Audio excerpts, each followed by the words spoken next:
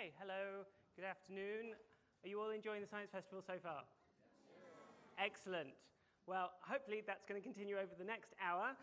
Here we have Dr. Helen Scales, who is a marine biologist and broadcaster and author, and why can't scientists just do one job anymore?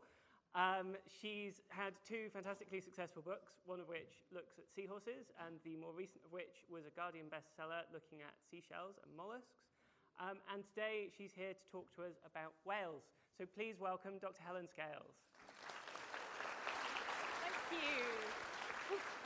And this is on. Fantastic. Hello, thank you very much. It's lovely to be back in the Cambridge Science Festival. I hope you're all having a wonderful festival, and thank you for coming along today. As you were coming in, I was trying to play you some songs, which would just about run out, I think, but some special recorded songs of people and of whales singing. I'm going to tell you a bit more about those a little bit later, and I shall play you some more as well. But first of all, I want to know if any of you, on your way into the lecture this afternoon, did you see a whale? Has anyone seen a whale today? You seen a whale? Anyone else? A few hands up. Where was the whale you saw? It's about somewhere over there. It's just back there. Yes, there is a wonderful, hopefully if you did come in this way, just straight at the back of the hall, there's a fantastic whale skeleton, the Cambridge whale, which has been put in the front of the new development of the Museum of Zoology. It's sadly not open at the moment, but I'll tell you a little bit more about that wonderful, is this going to work? Yes, there we go. The story of the Cambridge whale begins about 150 years ago in a place called Norman's Bay on the south coast of Britain, a place in Sussex. And this is the whale. This is the whale, a photograph of it, the one that's right behind us, right next to our lecture theatre today. It washed up in November 1865. This is what it looked like. And apparently this was quite the sensation when this happened. And something like 40,000 people came to have a look at this extraordinary whale that ended up on the beach. And here's a few of them there with some nice-looking hats. The whale eventually, the skeleton was exposed, the rest of the body was got rid of. Apparently it was put on display for a little while at the local cricket club. And then in 1866, the museum here in Cambridge bought the whale and brought it here to put on display. So first of all, it was on display inside. This is a very tiny red dot. You can't really see that. That's the whale when it was in the museum quite a long time ago. And then in 1996, it was moved outside. So had you come to this lecture a couple of years ago, you would have actually walked straight past that whale outside. It was really just at the back of the lecture hall.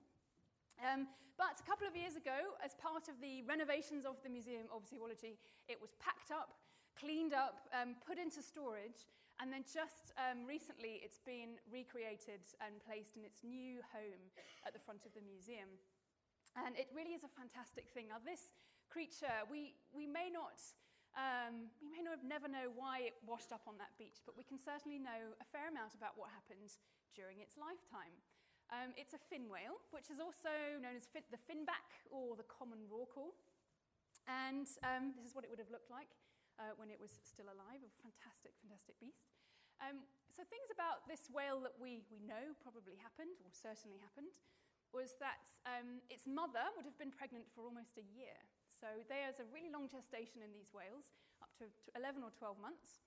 We also know that when it was born, it's a he, so this is a male whale we've got, and when he was born, he would have been about 6.5 meters long and weighed almost 2 tons. So that's pretty amazing for a baby, maybe even more amazing for the mother to have gone through that, but well done. So that was how our whale began its life. He would have then spent probably 6 or 7 months with his mother, suckling. He's a mammal. We'll talk more about that. But suckling milk from his mother until he'd reached about 11 meters long, about 36 feet, and then he would have gone off to live a life on his own. So there are various things we will know did happen during this whale's life. This particular one grew to about 21 meters, and that's the skeleton that we've got today. It's about 21 meters long. And we've estimated that it probably weighed about 80 tons. So a really enormous creature this one was. We don't actually know how old that whale was when it died, but it could have lived for up to 100 years, which is amazing. And it swam quite fast through the oceans. It's quite a fast whale. They swim for up to sort of 40 to 46 kilometers an hour, which is pretty good for a whale, and it would have swum around probably the Atlantic Ocean. There are fin whales that live all around the world in various different populations, but we can probably guess that this one was an Atlantic whale because that's where it ended up. And it would have swum around in pods, possibly of 10 or 100 other finbacks, or fin whales. And one of the things they would have done while they're swimming around is this. This is a video shot off the coast of Canada by some whale watchers. And you'll see in a minute one of the things that fin whales, do quite a lot of as they're swimming around. Which is rather wonderful. So that's the fin whale feeding. And quite exciting. So I would be very excited about just seeing a fin whale that close.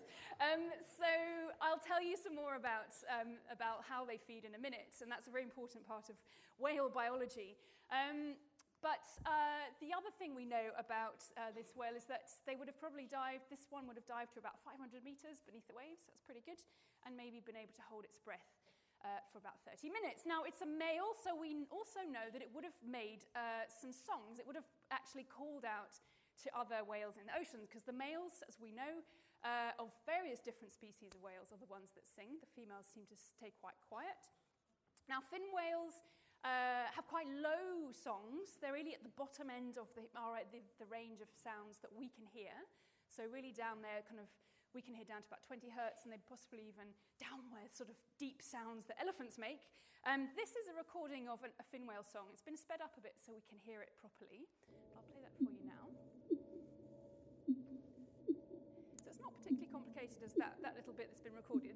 They have these little songs that last a couple of seconds. They combine them into patterns that last about 15 minutes, and then they repeat their songs. The fin whales can sing for days and days, so they keep on singing.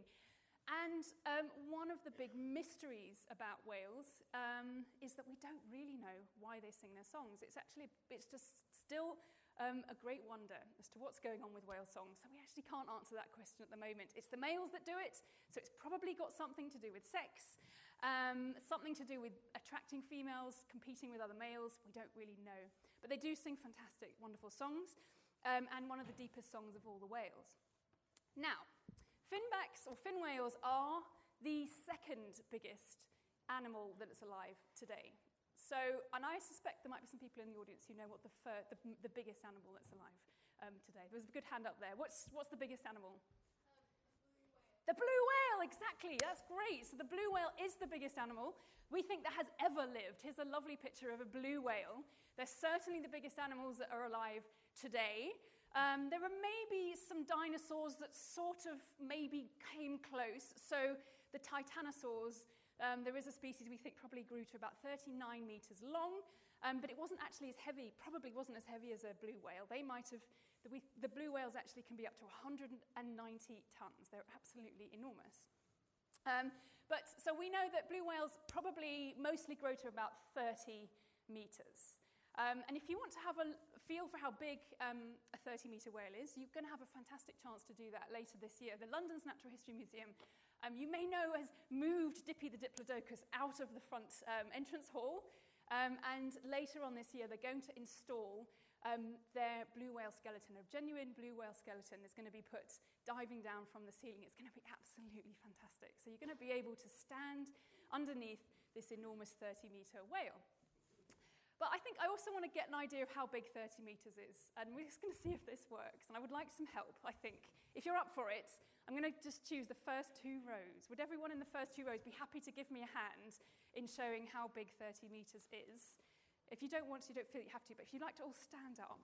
I need about 30 people, so I think that's about right. If you'd like to come round, first of you, that first row, come round here. Brilliant. Thank you very much. If you'd just like to stand along the front here, that's it. And if you go to the end, and I want everyone to stand about this far apart. If you can just stick your hands out, that's about 1 meter. So how many people have we got first? Brilliant. Because yes, if you could go just in front of go down towards Jonathan there. Brilliant. So 1, 2, 3, 4, 5, 6, 7, 8, 9, 10. Right. So that's, and if you could just spread your arms out, about like that. Yeah, that looks good. So that's about 10 meters. We're going to need some more. Right. Would you lot like to give me a hand up this side here? If you don't want to help, you can sit. But if you'd like to come and stand. But would you like to peel through? Second row? Is that all right? Thank you. Fantastic. I need you to do the same. I think we're going to have to bend our blue whale. It's not going to fit straight across the stage. So if you could like make your way up the stairs, again with your arms about this far apart. You're going to, oh, actually, that's a good idea. Why don't you guys go right up to the top? Because I think we're going to probably need that. How many more have we got? 1, 2, 3, 4, 5, 6, 7, 8, 9, 10. Okay, I'm going to stop. I'll stop you there for a second. If you could, I think we've gone too far, actually. You can probably come back down. That's it. You lot, I think there's about 10 of you. Is that right? Okay, I think that's about 1, 2, 3, 4, 5, 8, 9, 10. That'll do. We're going to go this way now. So if you could all peel up here, about this far apart. Fantastic. And you guys are going to come up this side. Brilliant. So I need another 10. 1, 2, 3, 4, 5, 6, 7. Right, I need 3 more people. 3 more people? Yeah, can you come? 2 here. Do you want to come and help me measure my whale? 1 more. 1 more volunteer. Someone who's quite nearby who can just hop out. I can do it. Yeah, Jonathan will do it. That's fine. Right. How many have we got? 1, 2, 3, 4, 5, 6, 7, 8, 9, 10. And if you could all stand about this far apart. Yeah, I think that's pretty good. Let's have a look. I think that's roughly 30 meters. Now, whales can't bend quite as much as that, but if you can imagine that that would be the head end over there, give us a wave. That's the head of the blue whale, fantastic. And the tail is over here, give us a wave. They are incredibly big, fantastic big creatures. So thank you very much. Big round of applause to our whale demonstrators. That's fantastic. So the finbacks, the fin whales, and the blue whales are the 2 biggest living creatures we have today. They're the 2 biggest whales we have swimming through the oceans. But there's also lots of other wonderful whales and other close relatives that we have swimming around the seas today. So I would just like to introduce you now to the cetaceans. Now, this is a group of mammals, including the whales and various other creatures, that have adapted brilliantly for living in the oceans. So first up, we've got, well, you can divide the cetaceans into 2 main groups, and you've already met the fin whale, and they're one of the baleen whales. Now, you can figure out which group your whale fits into by looking inside its mouth, and if they have fantastic plates of hairy stuff that's made out of keratin, the same stuff that our hair and fingernails is made of, called baleen. If they've got this in their mouth, then they're a baleen whale, and this is a humpback whale. And as that video I showed you before of the fin whale opening up its enormous mouth and engulfing all that water, it was feeding using these hairy plates in its mouth, and it's filter feeding. So these guys, they're the biggest of all the whales, and they eat generally quite tiny food. Bits of plankton, tiny little animals, crustaceans, little fish, and they engulf enormous mouthfuls of water, squeeze that out through these plates. They have maybe 300 or 400 long plates with bits dangling down from them, made of keratin, and that catches the food. And then every so often the whale will use its tongue, that's its pink tongue you can see there, to scrape the food off that baleen and swallow down its food. So we've got about 15 species of baleen whales in the oceans. They are all the biggest ones. Here's some of them. We've got the humpback whale. He's a baleen whale. The sei whale, it's a lovely picture here of a mother with its calf. We've got the North Atlantic right whales. Now, they're quite an endangered species. It's thought there's only about 300 or 400 of these guys left at the moment. We've got bowhead whales. Now, these are wonderful creatures. They live for a very, very long time. There's a lovely story about a bowhead whale that was discovered a few years ago in the Arctic, which is where they live. And it had a harpoon tip buried in its skin. And it was a type of weapon that was only used about 100 years ago on the coast of North America when whaling was really at its height. And so we know from that probably this particular bowhead whale had survived an attack from whalers and continued to live. And so we can estimate how old it was. And we think this individual whale with the harpoon tip lodged in its blubber, the great surviving whale that didn't get caught, he was probably 211 years old, which is absolutely extraordinary. They are amazingly long-lived creatures. So those are the baleen whales. Now, the other group of whales, and there's lots more species, because in total there's about 80 species of whales, and only 15 of them are baleen whales. The rest, if you open up their mouths, you'll find teeth. So these are the toothed whales, also called the odontocetes. Now, the biggest of those guys is the sperm whale. They grow up to about 20 meters long, so not quite as big as our blue whale, but still pretty amazing. And they're all hunters. They have teeth, which they use to catch fish and squid, and some of them even catch other mammals in the oceans. But The rest of the odontocetes are generally quite a lot smaller. Within the toothed whales, we've got various other groupings, things that we call superfamilies, and a really important one is the oceanic dolphin superfamily, and it's got various members in it of things you might recognize. Lots of lovely dolphins, like this Atlantic spotted dolphin and a white-sided dolphin. We've got the Irrawaddy river dolphin that lives in India, and a lovely harbour porpoise. There are also some rare and really beautiful odontocetes that belong to this group. This is the hourglass dolphin. These live in Antarctica, and they're very rarely seen. Quite beautiful things. But we also see in this group of the oceanic dolphins, we see some things that we call whales. And they're kind of in between size, really. They're not as big as the baleen whales. They're maybe not as small as some of the dolphins. But we've got things like the orca, the killer whales up the top. Lovely beluga whales, which also live in the Arctic. We've got pilot whales, which we'll come back to. And narwhals. Have you heard of narwhals? These wonderful creatures. They're actually cetaceans. They're kind of whales that have the males have one great big long tooth that sticks out the front.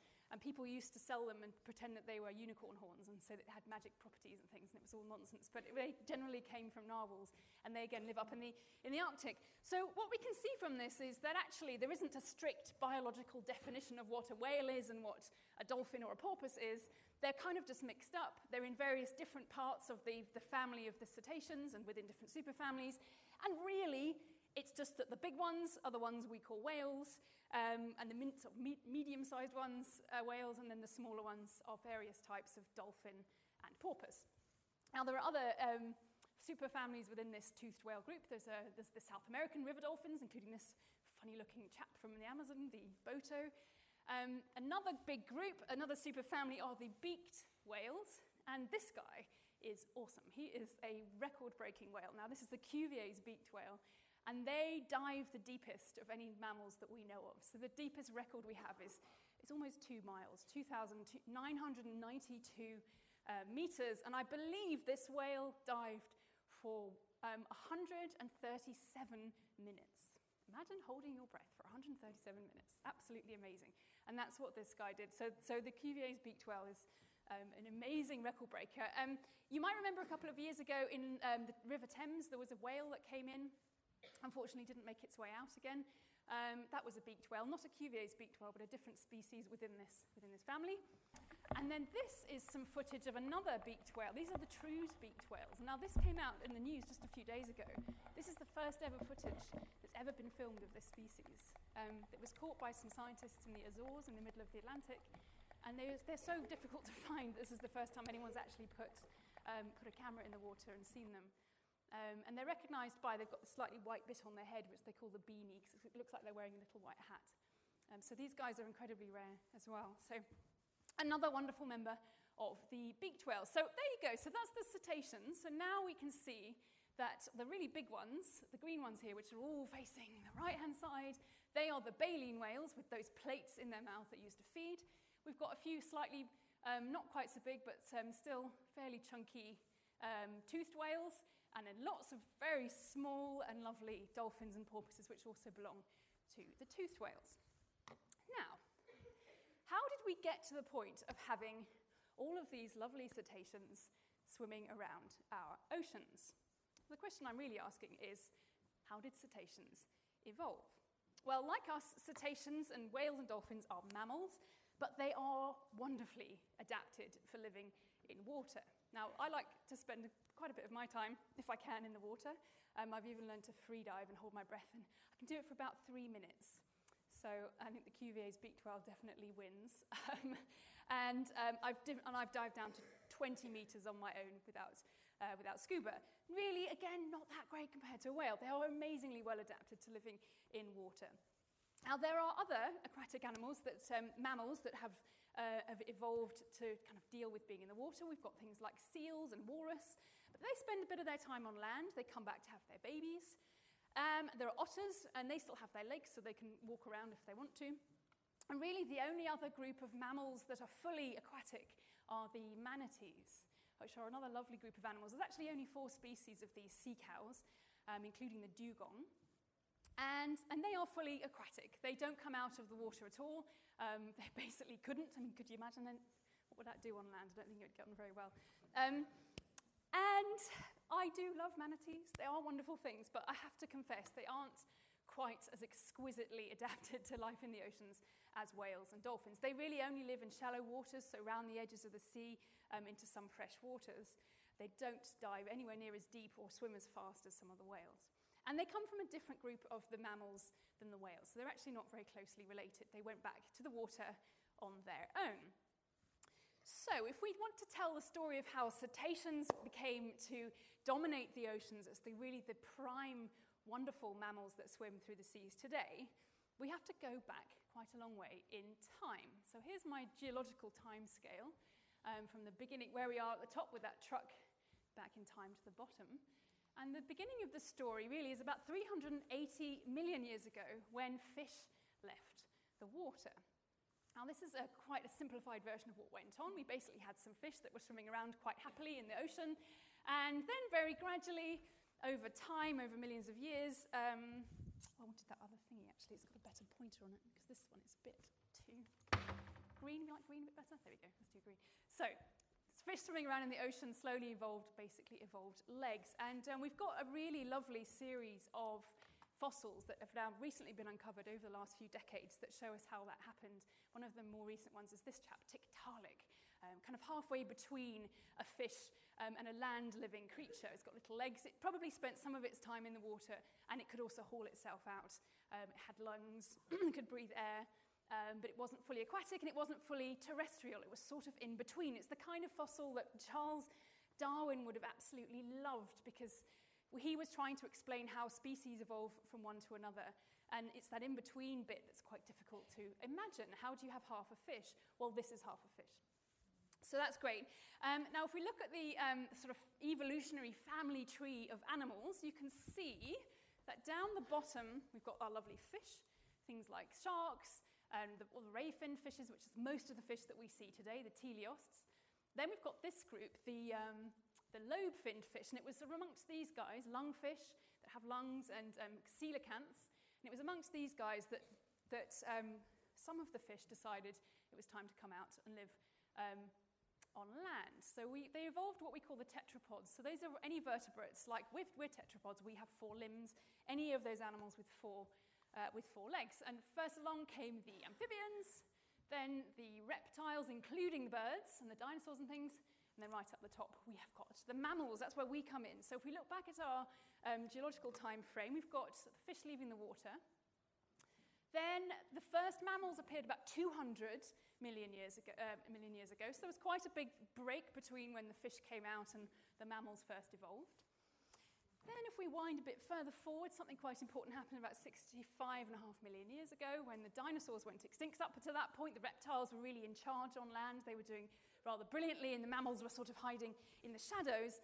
And after that, it was our turn. The mammals took over the earth, really. But then not that much longer after that, about 50 million years ago, something very interesting happened.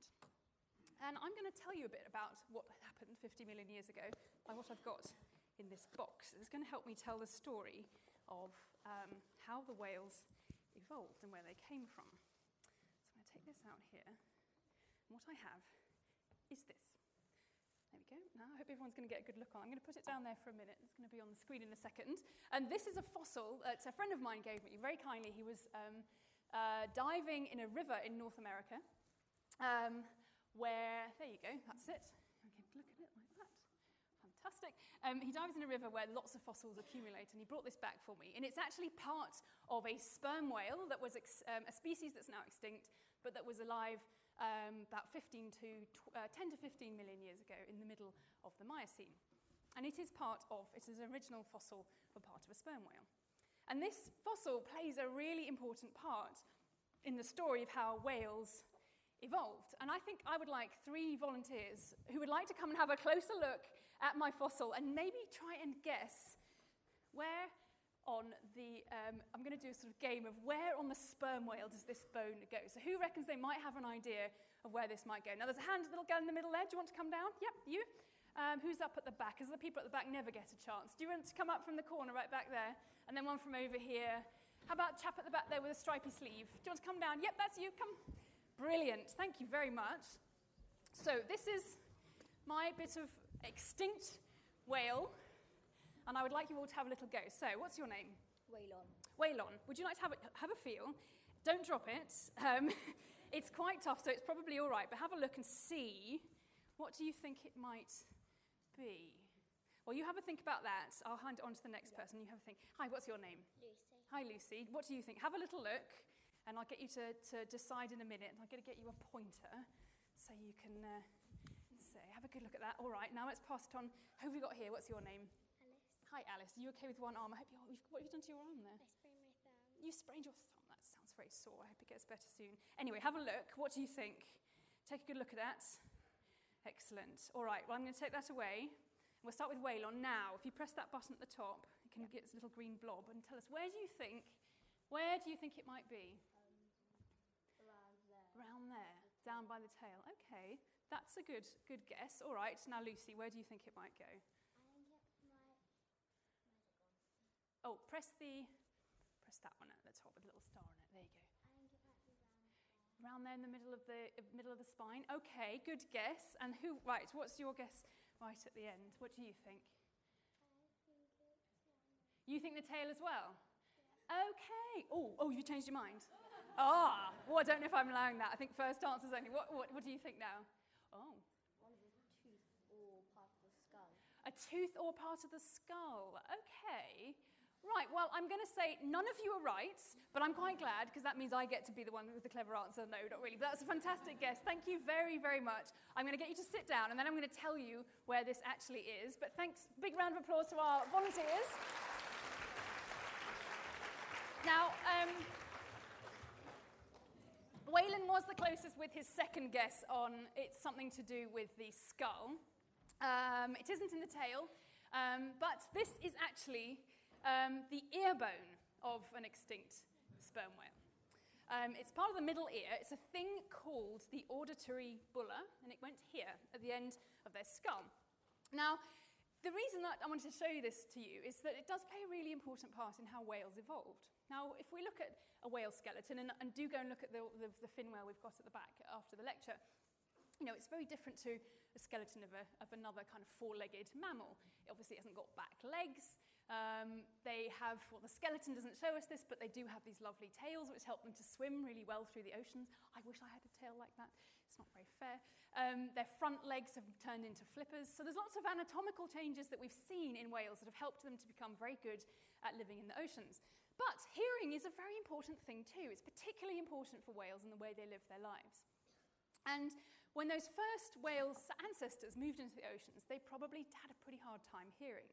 Because for us, land-dwelling mammals, we're adapted to hearing in air.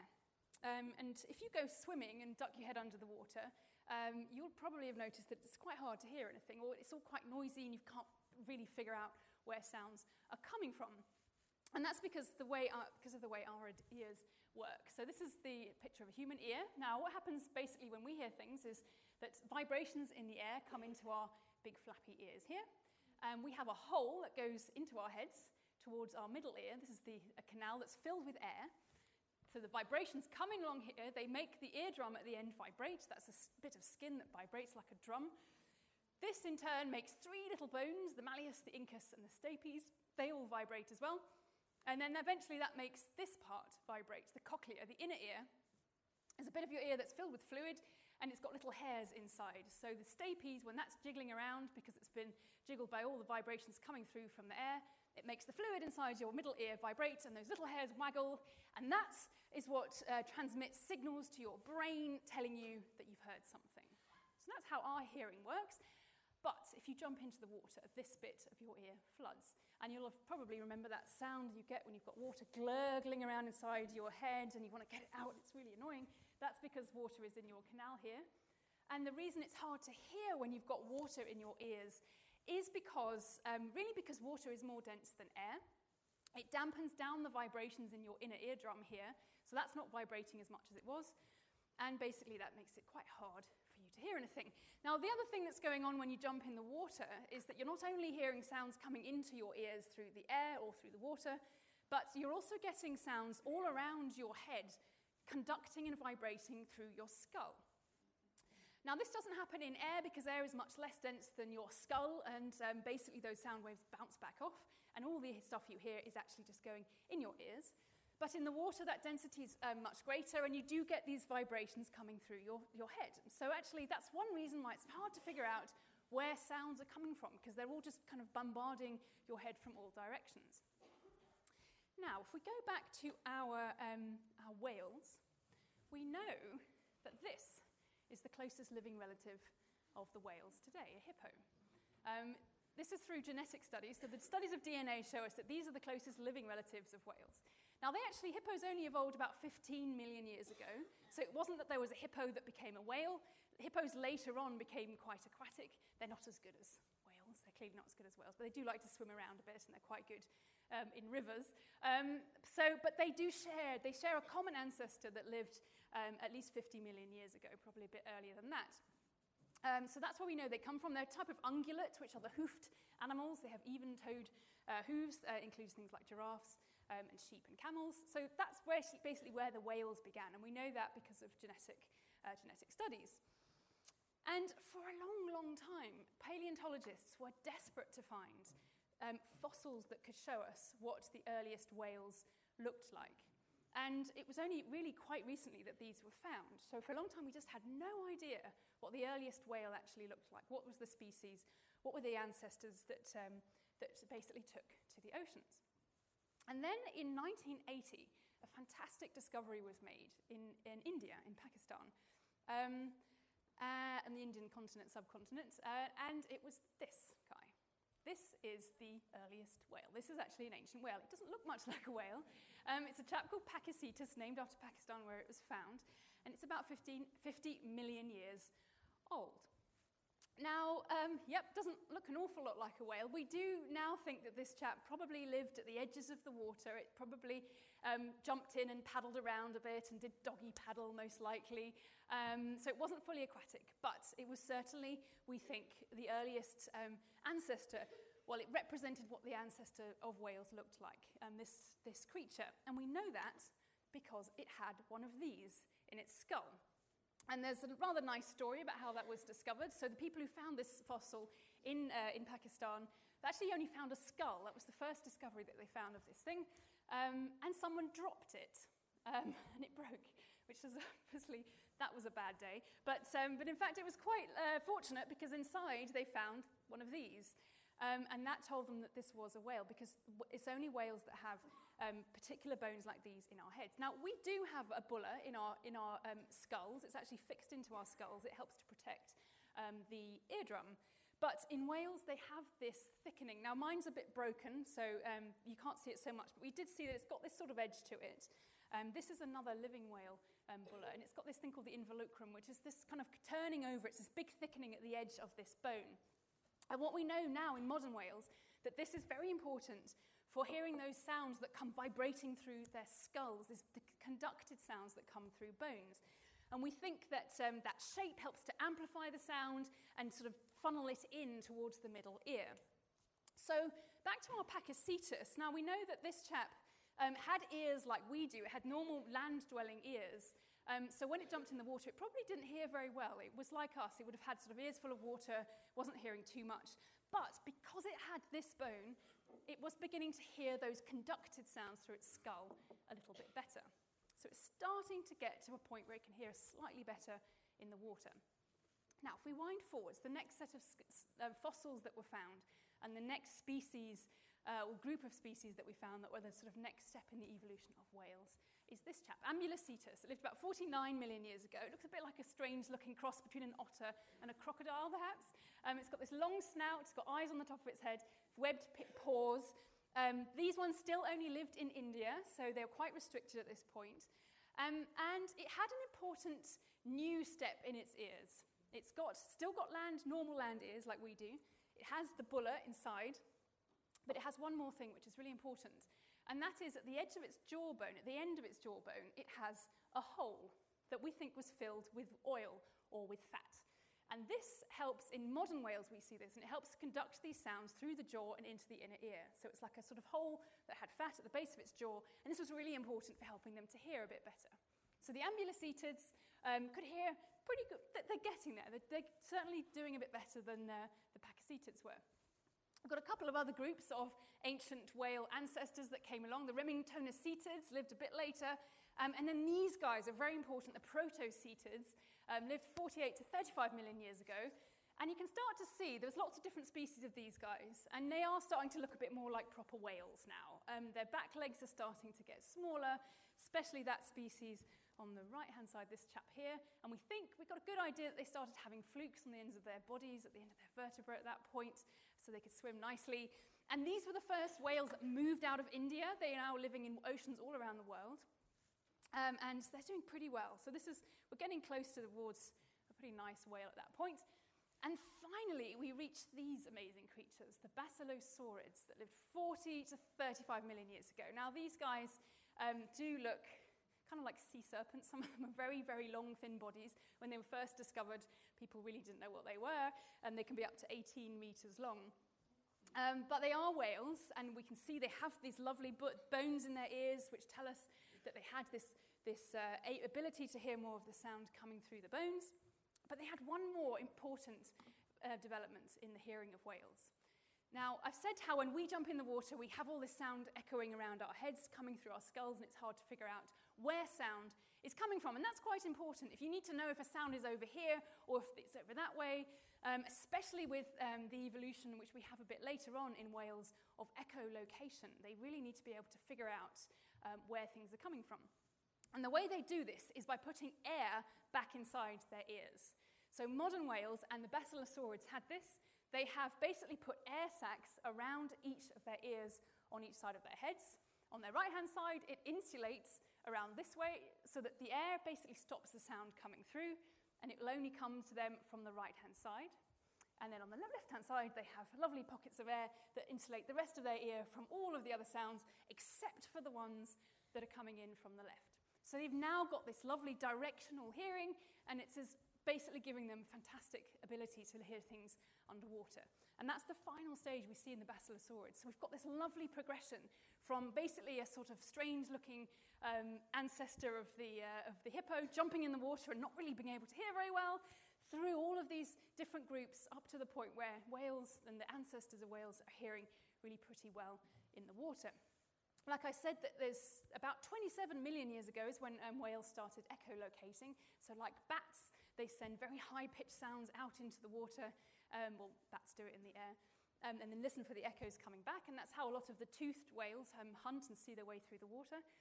And songs are also very important for whales. So being able to make those sounds and to be able to hear them underwater is really important, although we really don't know why. We still don't quite know why. But so sound is really important for whales, and the whale ear bones tells us a lovely story of how that all happened. Now, as well as being brilliantly adapted to life in the water, there's something else that whales are quite famous for, and that is the idea that they're very clever. They're very smart and intelligent. Now, I want to introduce this by just a nice little short reading from the beginning of one of my favourite books. It's an important and popular fact that things are not always what they seem. For instance, on the planet Earth, man had always assumed that he was the most intelligent species occupying the planet, instead of the third most intelligent. The second most intelligent creatures were, of course, dolphins, who, curiously enough, had long known of the impending destruction of the planet Earth. They had made many attempts to alert mankind to the danger, but most of their communications were misinterpreted as amusing attempts to punch footballs or whistle for tidbits. So they eventually decided they would leave Earth by their own means. The last ever dolphin message was misinterpreted as a surprisingly sophisticated attempt to do a double backward somersault through a hoop while whistling the Star-Spangled Banner. But in fact, the message was this: "So long, and thanks for all the fish." So that's an extract from The Hitchhiker's Guide to the Galaxy by Douglas Adams, read by the wonderful Stephen Fry. And but my question is, well, how close to the truth was Douglas with that, about dolphins being the second most intelligent creatures after, I think, white mice were the most intelligent, according to him, but you'd have to read the book to find out more.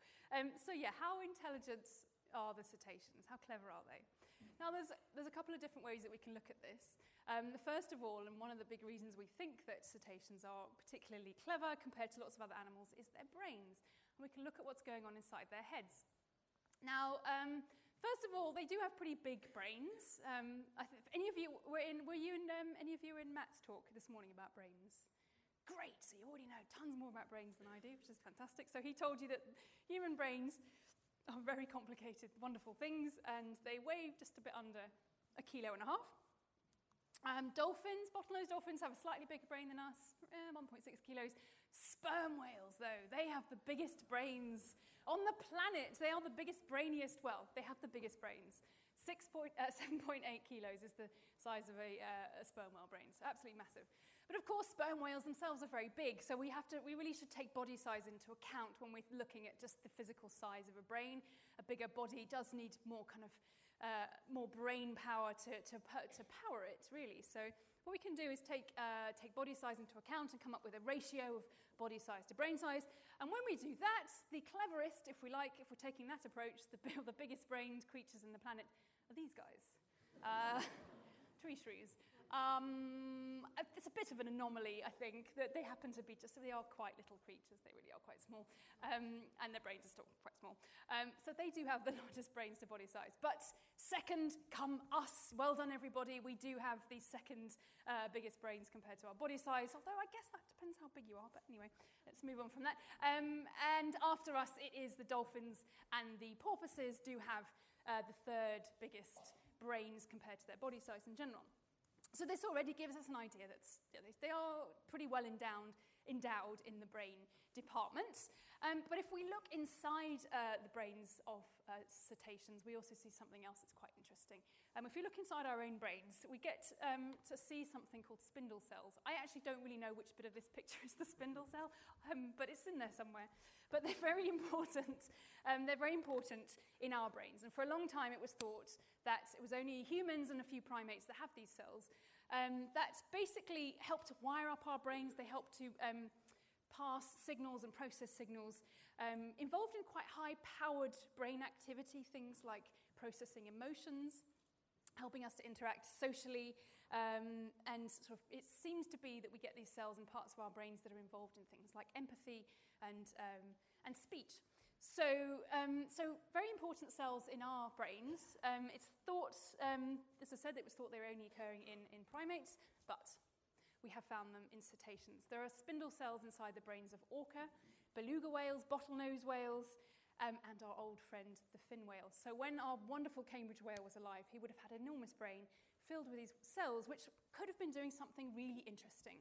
We don't really know at the moment. This is quite a recent discovery, but it seems to indicate that animals with very big brains need these cells to help communicate across those large brains for rapid communication. But there is a chance that it's involved in the sort of circuitry that's needed for very complex social interactions. So it is possible that the brains of cetaceans are big, and maybe they're wired up in such a way that, like us, it allows us to do very complicated and interesting things in our lives. So that certainly gives us a bit of a hint that something is going on with cetaceans. But now I want to hand you over for a few minutes to a dolphin expert, Laurie Marino, who's made a beautiful animation about the intelligence of dolphins. So I'm going to hand you over to Laurie.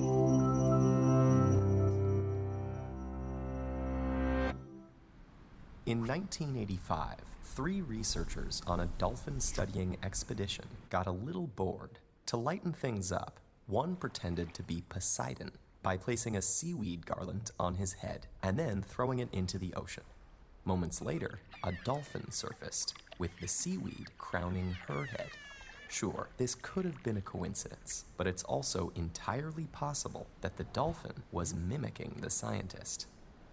That's because dolphins are one of the smartest animal species on Earth. So exactly how smart are they? Like whales and porpoises, dolphins belong to the group of aquatic mammals known as cetaceans, who comprise 86 different species and share a common link with ungulates, or hoofed animals.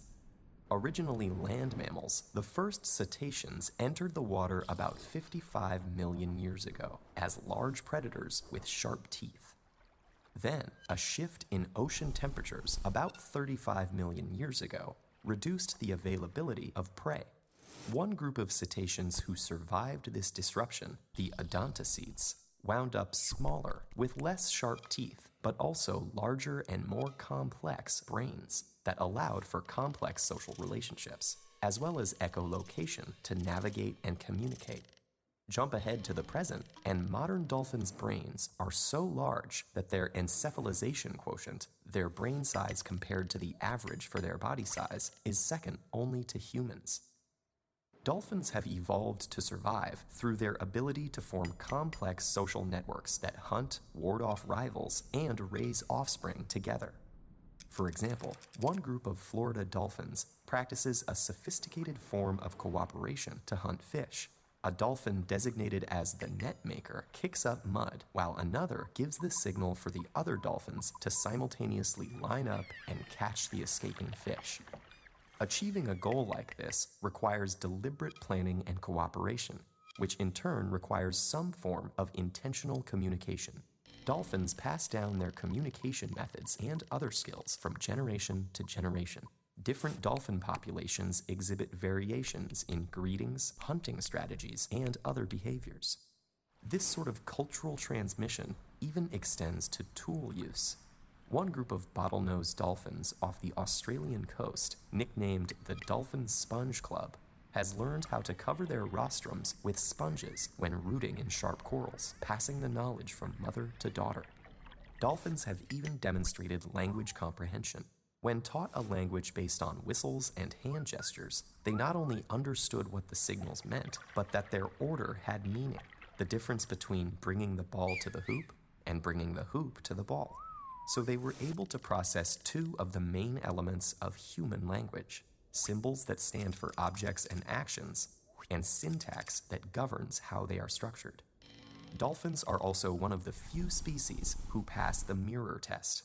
By recognizing themselves in mirrors, they indicate physical self-awareness, and research shows they can recognize not just their bodies, but also their own thoughts, a property called metacognition.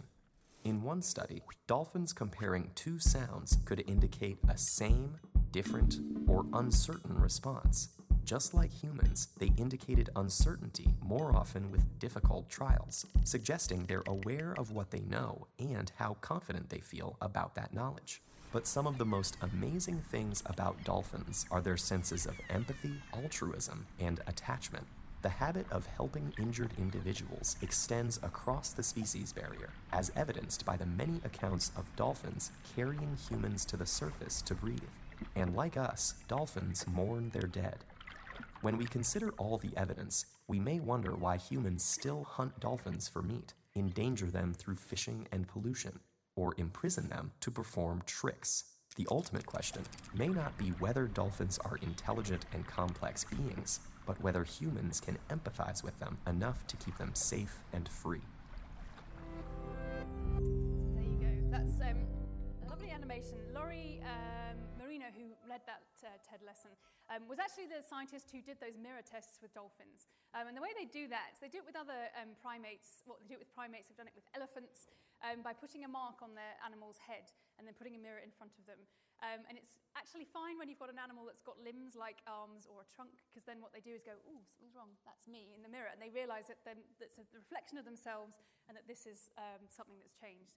It's a bit difficult with dolphins because they obviously don't have arms anymore, but they do seem to behave in such a way that we might think they're going, "Oh, what's going on?" and checking themselves out. So that's very interesting. So there's lots of ideas about why we think cetaceans and dolphins do have smarts beyond possibly other animals. Loads of other fantastic studies are going on at the moment in lots of different cetacean species, trying to understand more about their complex behaviors, the social lives that they lead. One in particular is about humpback whales and their songs. This was a wonderful study from a couple of years ago looking at the different songs that humpback males sing in the Pacific Ocean. Now, within a single population, all the males tend to sing the same songs, but they change slowly over time. New songs come along, and the trends kind of change. And one study showed that a new song that appeared among whales initially on the east coast of Australia were passed on about 5,000 miles away. It took 2 years for this to move, but basically populations gradually across towards Tahiti started singing the same song. It was like it was catching on. This was the hit tune that all the whales wanted to be singing, and it slowly spread across an enormous part of the ocean. So whales can learn from each other. And again, we don't really know why they sing these songs or why they change or why they learn from each other, but something kind of cool is definitely going on, and there's still tons of wonderful things we're discovering about the whales. Now, I finally want to move on to a slightly sadder side to whales, which is the relationship between whales and humans and how that's changed over time. And in fact, the songs of whales have played a really important part in changing our attitudes towards whales. Because these days, most of us think of them as probably being just wonderful creatures. They're great wildlife that should be protected. But that definitely hasn't always been the case. If we wind back to medieval times, whales were just one of those terrifying, man-eating beasts that inhabit the deep oceans, and definitely something to stay away from. Then gradually, people realized that actually whales were quite useful. And there was lots of stuff in a whale that we could use. We could eat the meat. We can use the blubber from their skin to boil down and make oil. And for hundreds of years, in fact, most of the lamps and lights that we had in the human world was powered by whale oil.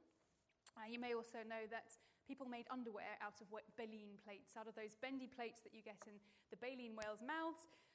Nice and flexible bits of thin strips, which were used to make corsets for ladies. Hourglass figures were basically made out of whale bones. So people have been hunting whales for hundreds of years. The whaling industry became industrialized in the 20th century. So we had powered boats, powered harpoons. If you go to the Scott Polar Museum just on Lensfield Road, you'll see a powered harpoon outside on display. And that was the kind of thing that was being used to hunt whales for a very long time. Now this did have an impact on whale numbers. So this is just one species, the blue whale, to show you what happened through commercial whaling. Each of these whales I'm showing you represents 1,000 whales. And this is how many we think there used to be. The number has been recreated. It's obviously an estimate because no one actually counted how many whales there were back then. But generally an idea of before commercial whaling really got going, it's thought there were maybe somewhere around 250,000 blue whales living in the oceans. Now this did not go well for blue whales and for lots of other big whale species when they were being hunted. And they reached a real low point in the 1970s when it was thought that there were 360 blue whales left, which is absolutely extraordinary. But the good news is that there were some people, some very brave and silly people who came along and did things like this to change people's mind. I'm sure not many of you in the audience are old enough to remember the Save the Whale campaigns in the 70s and 80s. But lots of people from Greenpeace and Friends of the Earth, organizations like this, were desperately trying to change people's minds about whales. Because even back then in the 70s, it was generally accepted that it was fine to catch whales. People weren't that upset about it. We actually were starting to use their fat for things like margarine and for the glue on the back of stamps. That's how we got to the point of just the whales were just things to be used. But these guys got together and really tried to push a change in people's minds about whales. And it was an incredibly successful campaign for a couple of reasons, I think. Firstly, they went out and did things like this. They got into the face of these commercial whalers and they brought back pictures of this gory, gruesome, grisly business of killing whales in the oceans and processing them on ships. And then another really important thing happened in the 1970s, and it was this chap, Roger Payne, also with his colleague Scott McVeigh. And what they did was they recorded the sounds of humpbacks singing for the first time. I think we should have a little listen to some humpbacks singing. Hopefully you can hear that. So they recorded sounds like this in Hawaii.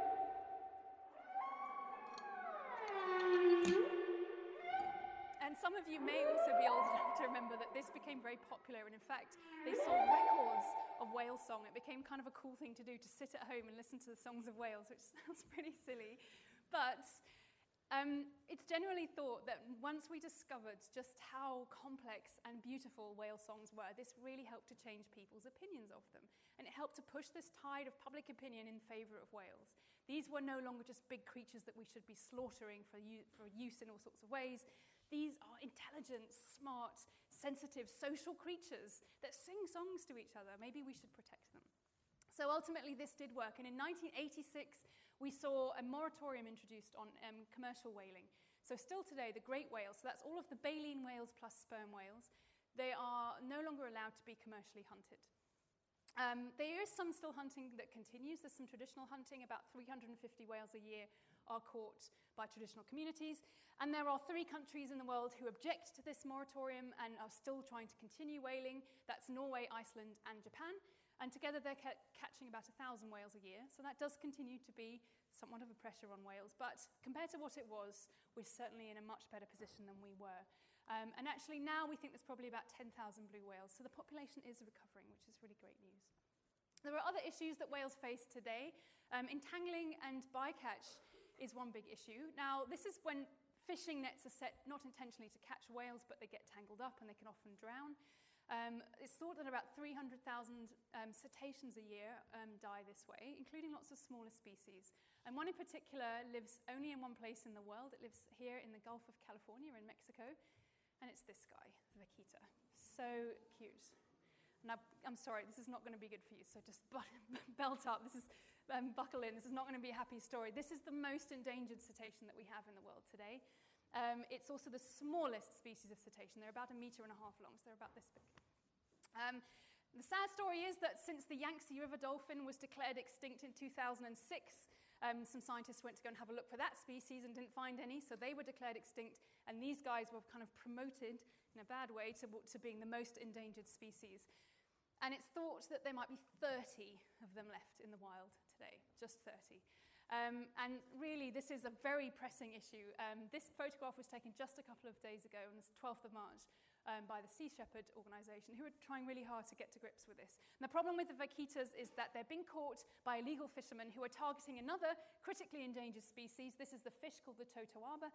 They're targeted because in China, an organ inside these fish's body, called the swim bladder, is worth about $20,000 a kilo, and it's made into soup.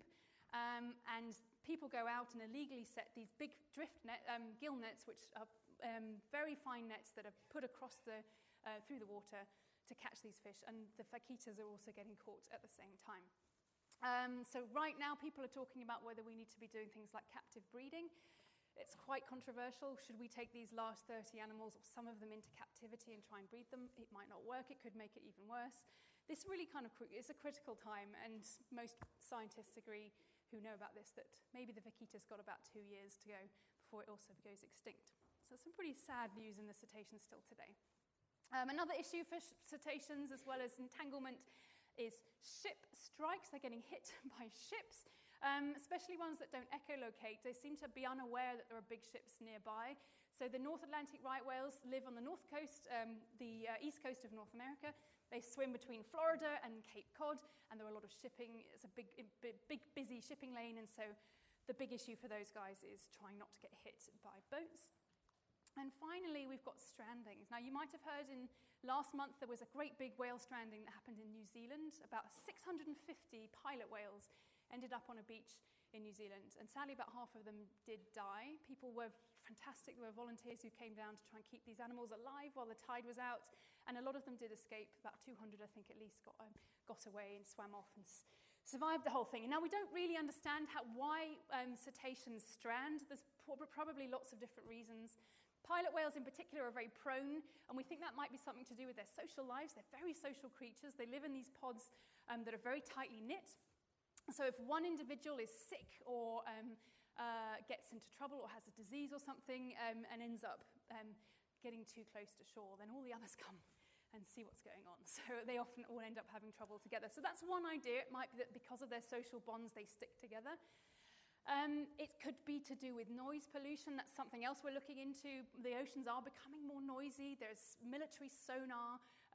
Oil and gas exploration involves very high, loud sounds. And we've heard about how whales can hear so well underwater. So possibly that sort of thing is starting to confuse them, and in some cases might end up them leading themselves up into the beaches and stranding where they don't do so well. But we don't really fully understand why whales strand and why that's happening. And we will probably never know why the whale, the Cambridge whale, the fin whale, did strand on that beach in Norman's Bay over 150 years ago. Here's a lovely picture by Quentin Blake of the whale. But we can look at the skeleton that was left behind and hopefully think more about and remember more about these wonderful creatures and the things that happened to them during their lives. And I just want to finish off by showing you a very short, little quick animation that was put together by the wonderful Alice Turner. It was part of the Illuminate Cambridge Festival in February. And it shows the animation of our fin whale, what it would have looked like on the inside and also on the outside. And I'm going to play you a little bit more of the Ocean Song project. Now, is anyone in the audience, anyone involved in the Ocean Song project? We have a hand here?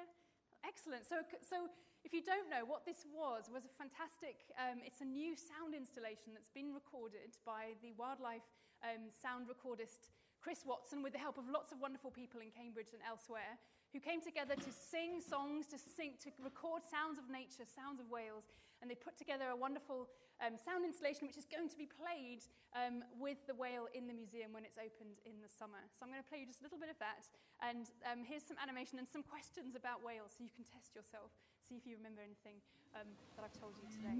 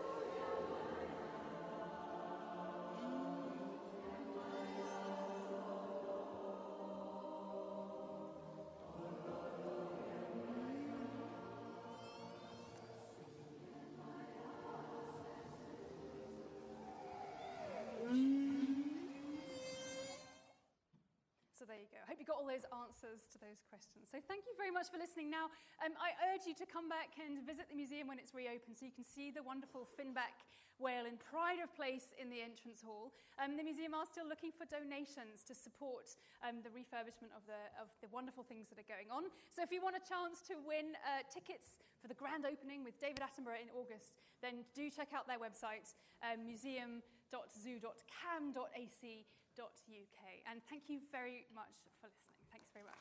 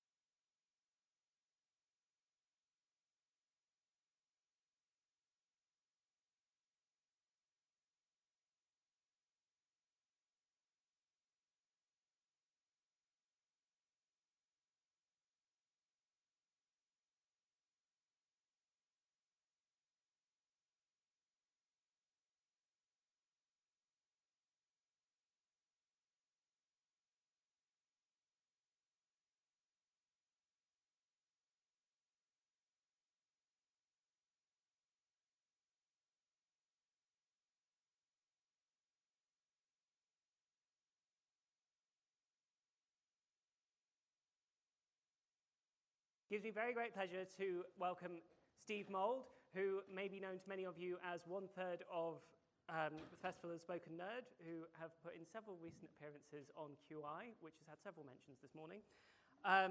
He is obviously well known as a science presenter in many, many different formats, from YouTube, TV, and stage. And I'm reliably informed he's going to blow things up and set fire to things and stuff. So do please welcome Steve Mould. Thank you very much. Thank you. Thank you very much. Thank you so much for coming to my talk. And 2 years ago, I did a talk called Poking the Brain, because I'm really interested in how brains work. I've got a slightly unusual brain. I'm dyslexic. Is anyone else dyslexic? Yeah, so we've got some other weird brains in the audience as well. And so I've always been interested in how they work, and always been interested in having a poke around. So I called the show 2 years ago Poking the Brain, because I'm interested in how they work. And as you poke around in people's brains, you find out actually they're all weird. It's not just dyslexic brains and like that. All brains are quite weird. So how do you poke around inside a brain? You could use a stick like that. That's not going to work, is it? I've got to go through my eyeball. You're right, I've got to go through my eyeball or my ear or something like that. Unfortunately, that really hurts. But there is another way to poke a brain through the eyes and through the ears without using a stick and without it hurting. And that is to use pictures and sounds. So you can use pictures and sounds to poke around inside someone's brain. Can I show you an example of what I mean? Yeah. Okay, so here's an example of moving pictures, a video. Right? This is a video that I'm going to play you. And it's going to have a poke around inside your brain. It's going to tell us a little bit about the way brains work. Okay, so I'm going to play this video, and it's a video of some celebrities. And there's a celebrity on the left, a celebrity on the right, and they're going to change, okay? I want you to look at the celebrities just to make sure there's nothing strange about them, okay? So look at the celebrities, make sure you recognize them, make sure there's nothing weird about them. Okay, here we go.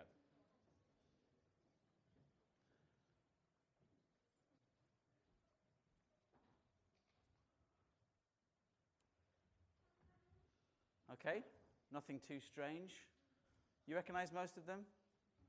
Yeah? Well, you recognize a lot of them, I guess. Okay, I'm going to do this again. Okay, except this time, don't look at the celebrities, look at the cross in the middle, okay? Just look at the cross in the middle. It's the same film, but this time, look at the cross in the middle. Here we go.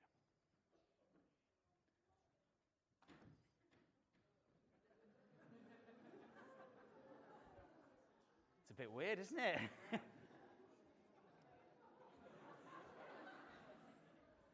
It's a bit weird.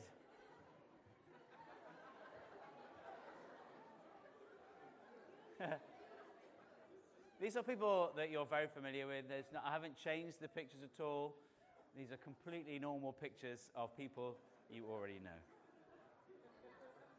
Okay, I'll stop it there. It's funny, isn't it? It's weird. So what does this tell us about the brain? Well, it tells us, so we already know, actually, there's a part of the brain which is specialized. There's a part of the brain whose job is to recognize faces. And it turns out that part of the brain is only good at recognizing faces. It's only good at making sense of faces when you're looking right at them. If the face is over here, that bit of the brain doesn't work anymore. And you get these really weird results. You get this result of, actually, yeah, faces are really different. Your face is really different to your face, which is really different to your face. But we're so good at recognizing faces, we don't notice this crazy difference between all our faces. So what do you call that? Like, if I show you a weird image and it seems weird, what do you call it? Any ideas? You shout out?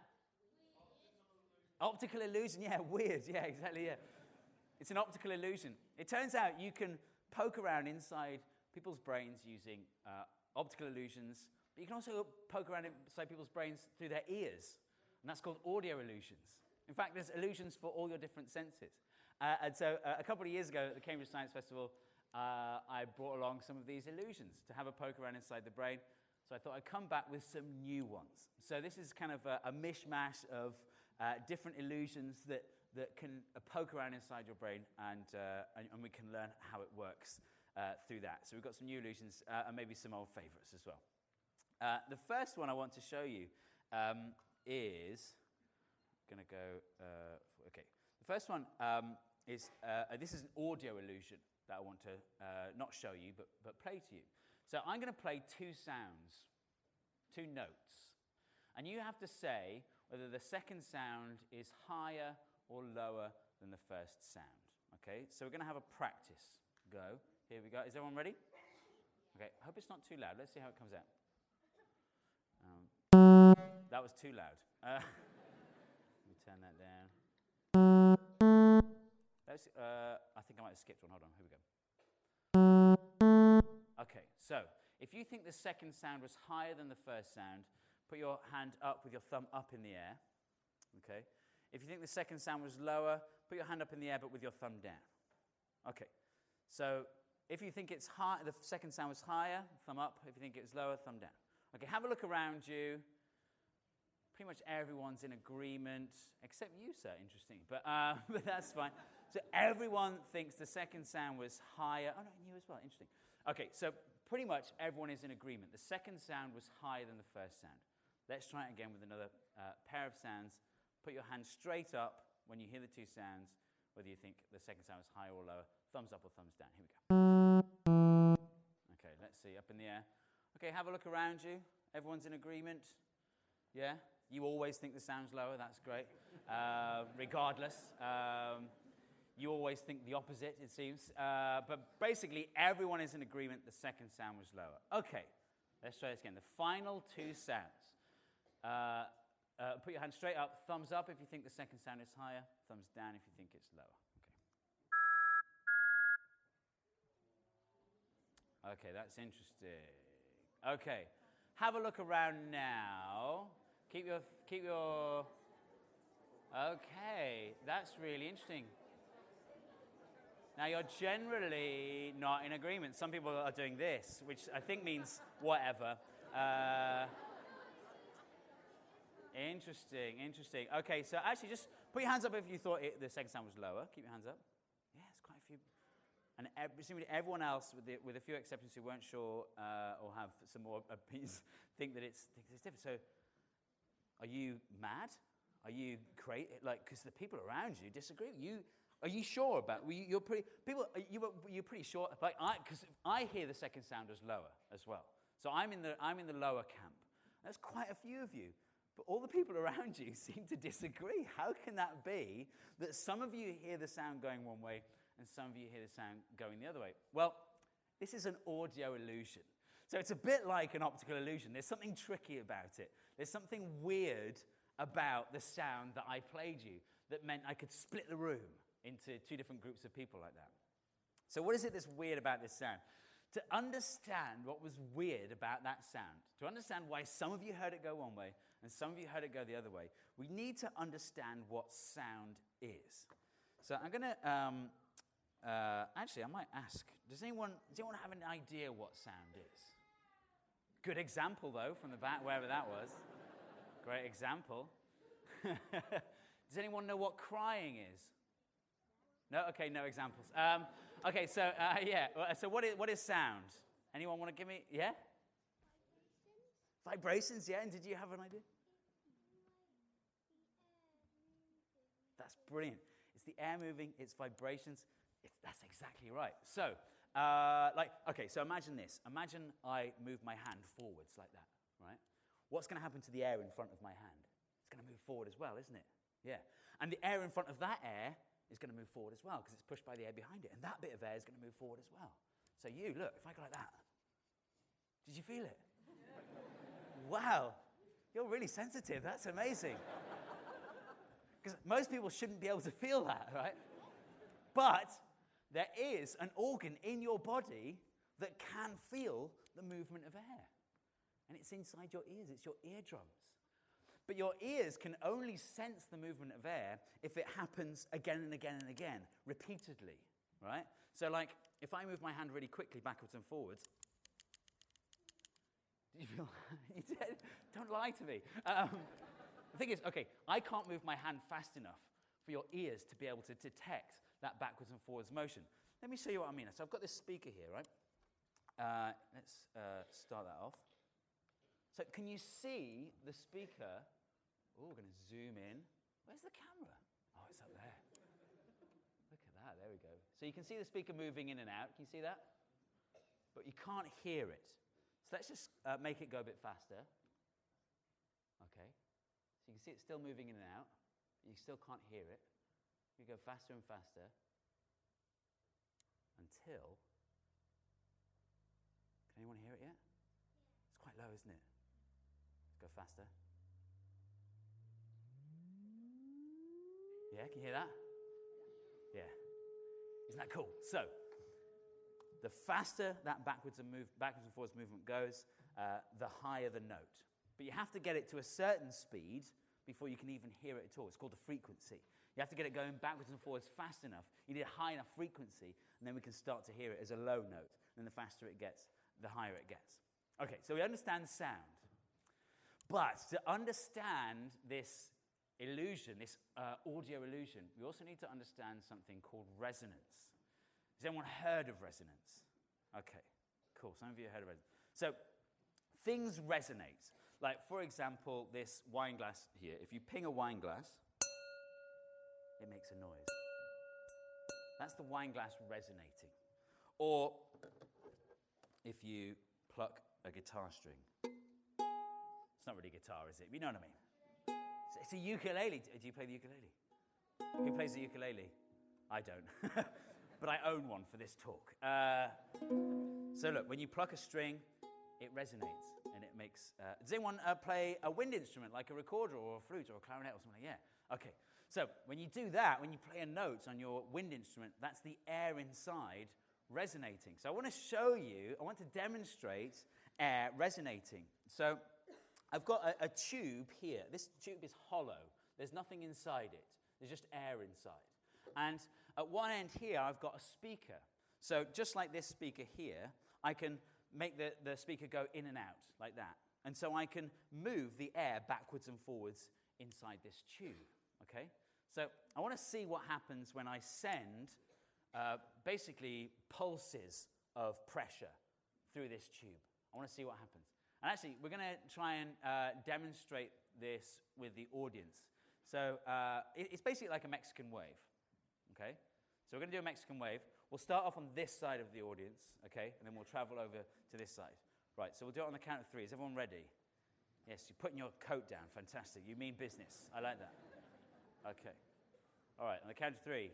3, 2, 1, go. Yes, brilliant. Okay, now, be really careful when you sit back down because the seats are safe. Okay, so that was good, but here's the thing. If I use my speaker here to send a pulse into the tube, it's going to travel along this tube, and some of it's going to get reflected. It's going to bounce off here, and it's going to travel back. Not all of it. It's going to be slightly smaller when it comes back. And the minute it gets to here, some of it's going to bounce back this way, a little bit smaller this time, and then it's going to bounce off here a little bit smaller. So the pulse is going to bounce backwards and forwards like this, but it's going to get smaller and smaller and smaller. Okay? Should we try that? Okay, starting from this side. 3, 2, 1, go. Yes, yes, very good. And it's going to bounce back. Oh, look at that, but slightly smaller. Oh, yeah. Then it's going to bounce again, but slightly smaller. Oh, look, and there's hardly anything left now. And maybe one more bounce. Let's do one more bounce, but it's a lot smaller now. And it's fading away. Yeah. Still a lot of energy over here, though. Fantastic. Look, and it's completely faded away. Amazing. Hey, so that's exactly what happens here. But imagine, suppose I do this, right? Suppose I send one wave in like this, but then when the wave is sort of here, when the wave gets to here, I send another one in. So now we've got two traveling in opposite directions like this. Should we try that? Okay, so we're going to start from there and from there at the same time. Okay, here we go. Let's get this ready. Okay, so we'll do it on the count of 3 from both sides. 1, 2, 3, go. Yes, very good, very good, very good.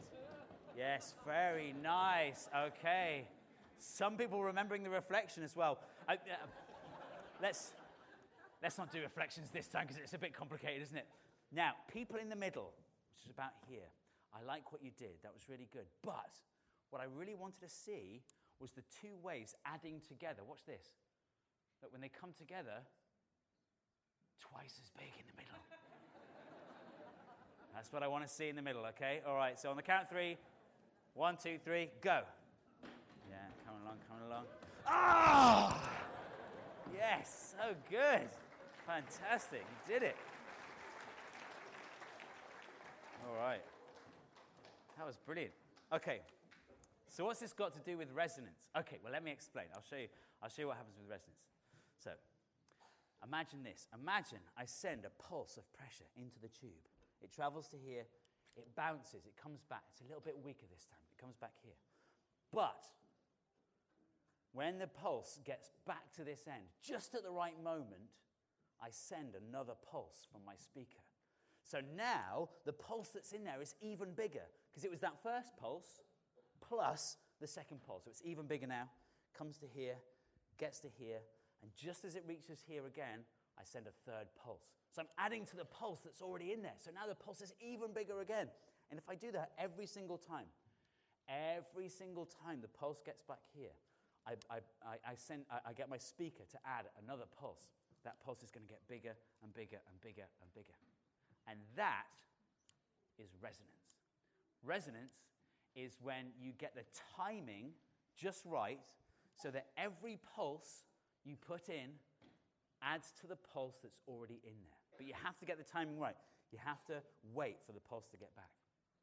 Or you can send two pulses in. So one pulse and another pulse. They cross over here like we saw. They cross over. And then the third pulse happens when the first pulse is back. So you've got these or you can have three pulses. You go 1, 2, another one comes out, right? The fourth pulse doesn't happen until the first one's back in. So you've got them crossing over in all different places. Right. Do you want to see what that looks like? Okay. So, to show you what that looks like, I have to set it on fire. So, I did promise I would set something on fire. So, let me plug, so I've got to take these out of here. Where's that? That goes in here. So, I'm going to power up I'm going to power up the speaker on the end of here. So that goes in there. So, I've got butane gas. The first thing I have to do is fill the tube with butane. Basically, I have to get past 15% butane because that's explosive. So let me just make sure we're nice and full. Oops, I can smell percentages. So that's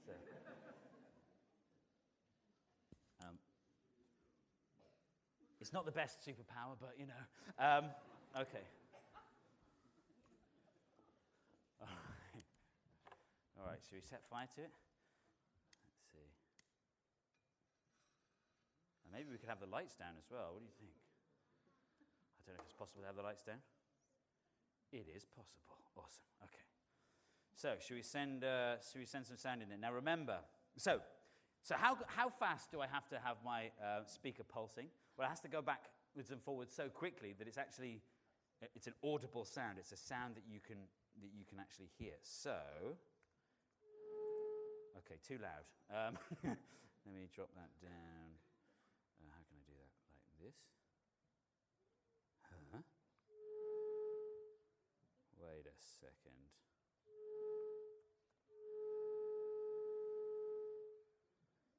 Let me just see how I can tell. Oh, I know what to do. I'm trying to figure out.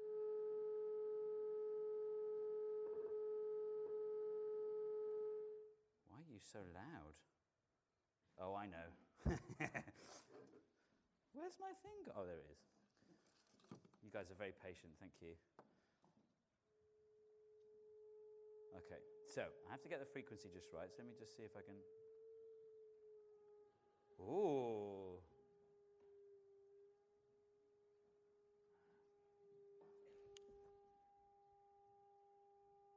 Look at that, can you see the waves? Okay, so that is where you've got pulses coming from both directions. They sort of cancel out here, they cancel out here, and they cancel out here. Now, That is one of the resonating frequencies of this tube. So she can find another one? Okay, so we're going to go a bit higher.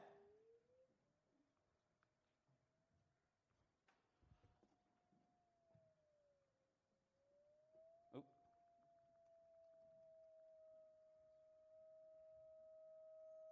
There you go. How cool is that? Should I try and get even more bumps? Oh yeah, was that a round of applause when you started? Oh, hey, you guys. That was so unprompted of you. Let's see if I can get another one. Oh, there you go. Yeah. Okay, now. So yeah, that's called a Rubens tube. Let's hear it for the Rubens tube.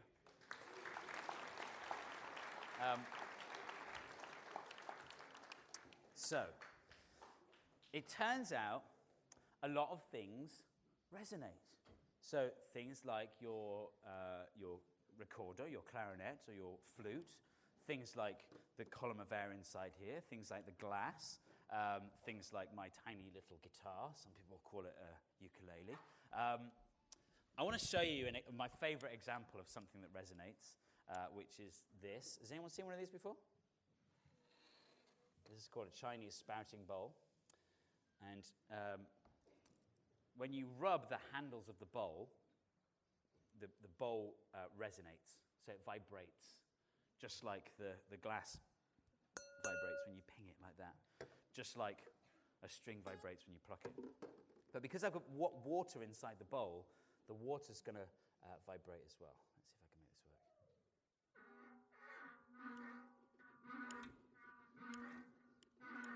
How cool is that?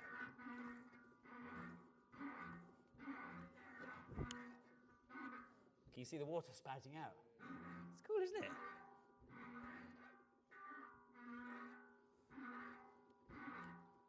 There you go, the Chinese spouting bowl. I want to show you one more example, actually. I want to see if we can make some resonating patterns using this tube here. So this is like a giant guitar string or a giant ukulele string. I need someone to help me do this one. Actually, you. Round of applause for my volunteers as he comes to the stage. Okay, so you take that end there. I'm just going to hold it. So what we're going to try and do is we're going to try and create the different, what we call resonating frequencies, okay? So we're going to try, this is like a low note. So we're going to do a low note. You ready? It's just like a skipping rope. There you go. So if you hold it really still, I'll get it started, okay? You ready? Okay, here we go. There you go. Nice and easy. No one's impressed. That's because we haven't got to the good bit yet. Okay. Going to go even faster this time. We're going to see if we can create. You remember when I had the flame tube, there were the bits that where there weren't any flames? Right, they're called nodes. I'm going to see if I can make a node in the middle of this rubber tube. Are you ready? You just hold nice and tight. Okay, here we go. There you go. Yeah. Okay. Should we see if I can get two nodes? Yeah, go on. Okay, hold nice and still. Yeah, oh, like straight in.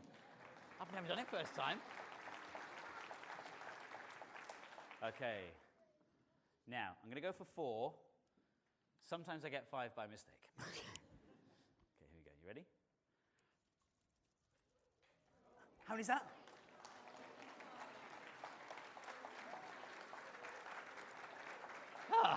Round of applause for my volunteer as well. Thank you.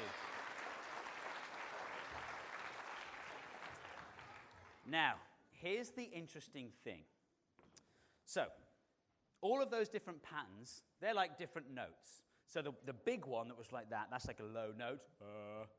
The next one up, that's like a slightly higher note, the one that went like that. That's like, right? The one that's like that, that's like, right? Okay. The thing is, when you hit something, or pluck something, or blow over something, or even when you talk or sing, even your vocal cords. Yeah, right. Now, okay. Some people have heard of singing. Okay, that's lovely. Oh, when you cite, you don't. It sounds like one note. Okay, so if I pluck this, right? Okay, it's not a great example, but right, it sounds like a single note, but it isn't. When you pluck something or strike something, you actually get all those different patterns mixed together. So you get the big one, you get this one as well on top, you get this one on top, you get all of them together. And it turns out that, that because things, lots of things in nature resonate like this, like human voices and when you hit things, our brains have evolved to understand that kind of sound.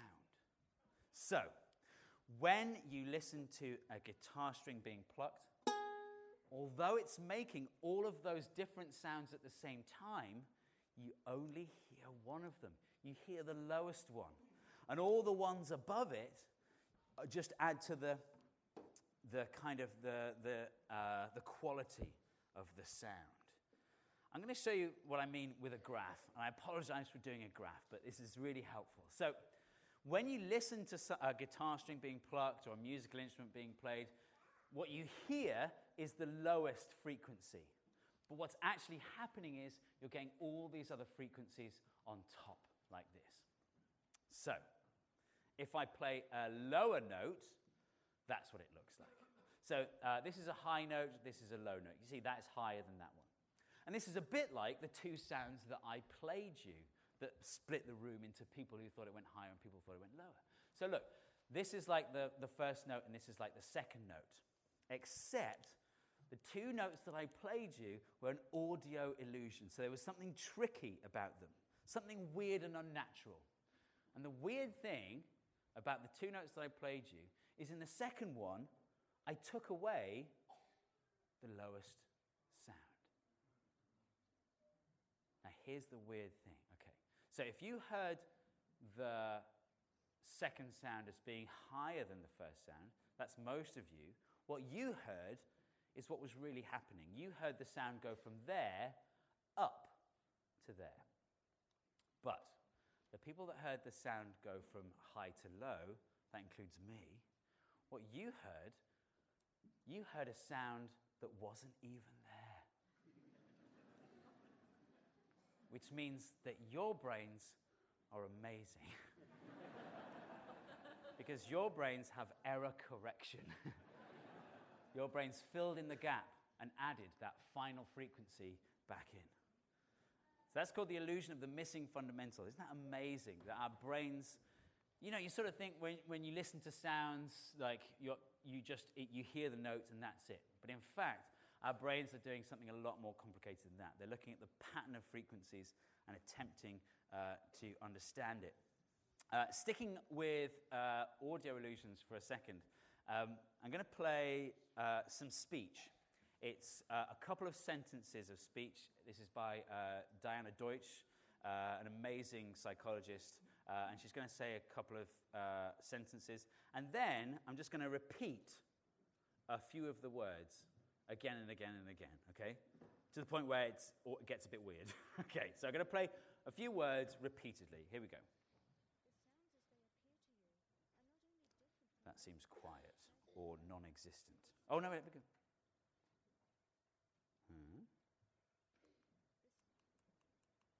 Oh, I turned the volume down, didn't I? Here we go. The sounds as they appear to you are not only different from those that are really present, but they sometimes behave so strangely as to seem quite impossible. But they sometimes behave so strangely, sometimes behave so strangely, sometimes behave so strangely, sometimes behave so strangely, sometimes behave so strangely, sometimes behave so strangely, sometimes behave so strangely, sometimes behave so strangely, sometimes behave so strangely, sometimes behave so strangely. Now, did it start to sound a little bit like singing? That's weird, isn't it? This is called the speech-to-song illusion. What I love about this is no one really knows why. Isn't that great? So Sorry, no explanation. But the best bit is, now that you've heard that so many times, that's permanently in your brain. So I'm going to play the whole sentence again, and just listen out for that one bit. The sounds as they appear to you are not only different from those that are really present, but they sometimes behave so strangely as to seem quite impossible. Isn't that weird? It's so good.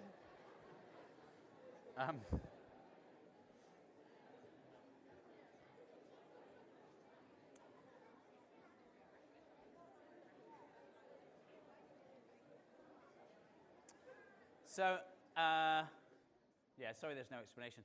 You know, music is a really interesting thing. There's a lot of research going on about music because we don't really know why it's such a big deal. But it does seem that maybe there are parts of the brain, you know, that are dedicated to music, but we still don't understand it. This is something I want to try. I've never tried this with an audience, okay? So I really want to give this a try. I'm going to show you what's called static or white noise. If you're old enough to remember pre-digital TV, tuning out, if you tune out a station, you see on your TV screen, not that. That's the wrong slide. You see something like this. Yeah? Has anyone seen something like that before? Okay, great. So it's just a mess of, it's called static, it's black and white dots moving around. Okay, now, I'm going to show you that again, but I'm going to tell you something first. It seems like a random pattern of dots, but hidden within those dots, some of them are slowly moving upwards, okay? I want you to try and see if you can see those dots, okay?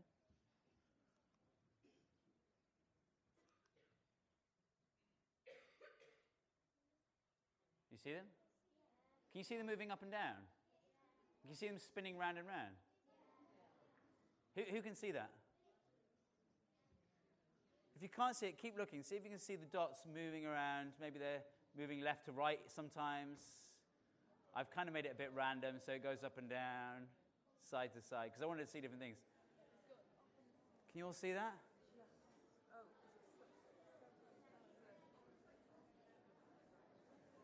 Okay. I'm going to let you into a secret. There were no moving dots. There were no moving dots. That was entirely in your heads. So all the movement that you experienced was made up in here. And this is one of the most wonderful things, and actually slightly scary things about the way our brains work. Our senses aren't as good as we think they are. Our sense of hearing isn't as good as we think it is. Our sense of sight isn't as good as we think it is. In fact, what's really happening is our brains are taking the really kind of rubbish, limited information that we get from our eyes and our ears and our other senses and trying to put together a picture of the world that makes sense. And often, your brain makes up stuff that isn't actually happening, which is incredible. Like with these dots. You will see things happening that aren't actually happening. And that is your brain making stuff up. Normally it's very effective. Normally it's a way of figuring out what's happening in the world based on limited information. But often it causes you to see stuff that isn't even there. So we've done sight and we've done hearing. But I want to see if we can look at some other senses as well. I'm going to need a volunteer for this, actually. Again, this is one I've never tried with anyone, so you're my guinea pigs, which is amazing. I'm going to go with you. A round of applause for my volunteer as he comes up on stage. Okay, so so if you come over here and roll up your sleeves for me. Okay, good call. Okay, so I've got some beakers of water here, and you're going to put your hands in this one and this one, okay? So you do that for me. Okay, can you tell me something about the temperature of these? My left hand's in hot water, my right hand's in cold water. So left hand's in hot water, left hand's in hot water, right hand's in cold water, is that correct? Yeah. Okay, fantastic. Now, In a minute, I want you to tell me the temperature of the water in the middle by putting your hands in. And we'll do it on the count of 10, because I just want your hands to get used to where they are at the moment. Okay? So we'll count down from 10, 9, 8, 7, how exciting, 6, 5, 4, 3, 2, 1. Keep them there for now. Okay, so now, go. No, don't do it. Okay, so take your left hand out and put it in the middle one. Is that hot or cold? Cold. So the middle one's cold? Yeah. Okay, take it out. Put this one in there and tell me what it is. Hot. It's hot. That's weird, isn't it? Try it, go the other way. Go on. What's it now? Cold. Okay, try the other one. Hot. That's weird, isn't it? Round of applause for my volunteer. Thank you very much.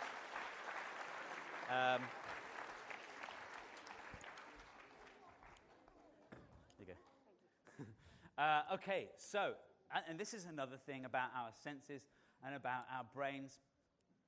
We're not very good at measuring things. We're not very good at saying what the temperature of something is. We're not very good at saying how bright the light is. We're not very good at saying how loud the sound is. All we're good at saying is this thing hotter or colder than this thing? Is this thing louder or quieter than this thing? We're not very good at saying how, or even how heavy it is. Is this thing heavy? Is this thing light? Couldn't tell you. What I can tell you is this thing's heavier than that thing, this thing's lighter than that thing. This is the perfect example. Your hand that's been in hot water, so this is hot water. When you put it in lukewarm water, it feels cold because it is comparatively cold. When you have your hand in cold water, and then you put it in lukewarm water, it feels hot because it is comparatively hot. And isn't that amazing? Different parts of your body can be telling you different things about the world around you.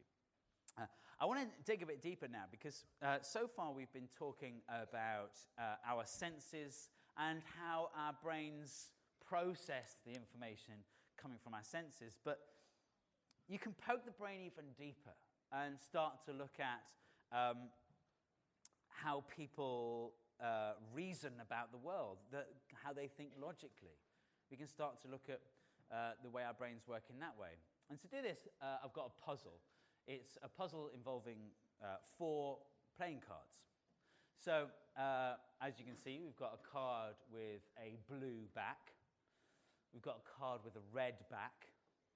We've got a card with an 8 and a card with a 3 on it. Now, I think there's a rule about these cards. I think these 4 cards obey a rule. And the rule is, if the card is blue on the back, it must have an even number on the other side. Okay? That's the rule. If it's blue on the back, it must have an even number on the other side. Now, I want to test and see whether these 4 cards obey that rule, because I want to be sure. But also, I'm really lazy. So I don't want to have to turn over any cards that I don't need to turn over, okay? So, how many cards do I need to turn over? Who thinks I need to turn over all the cards? Who thinks I need to turn over 3 of the cards? Who thinks I need to turn over 2 of the cards? Who thinks I need to turn over 1 of the cards? Okay. Who thinks I don't need to turn over any cards? Interesting. Most of you are right. I need to turn over 2 cards. So let's see which ones you think I need to turn over. Do I need to turn over the blue card?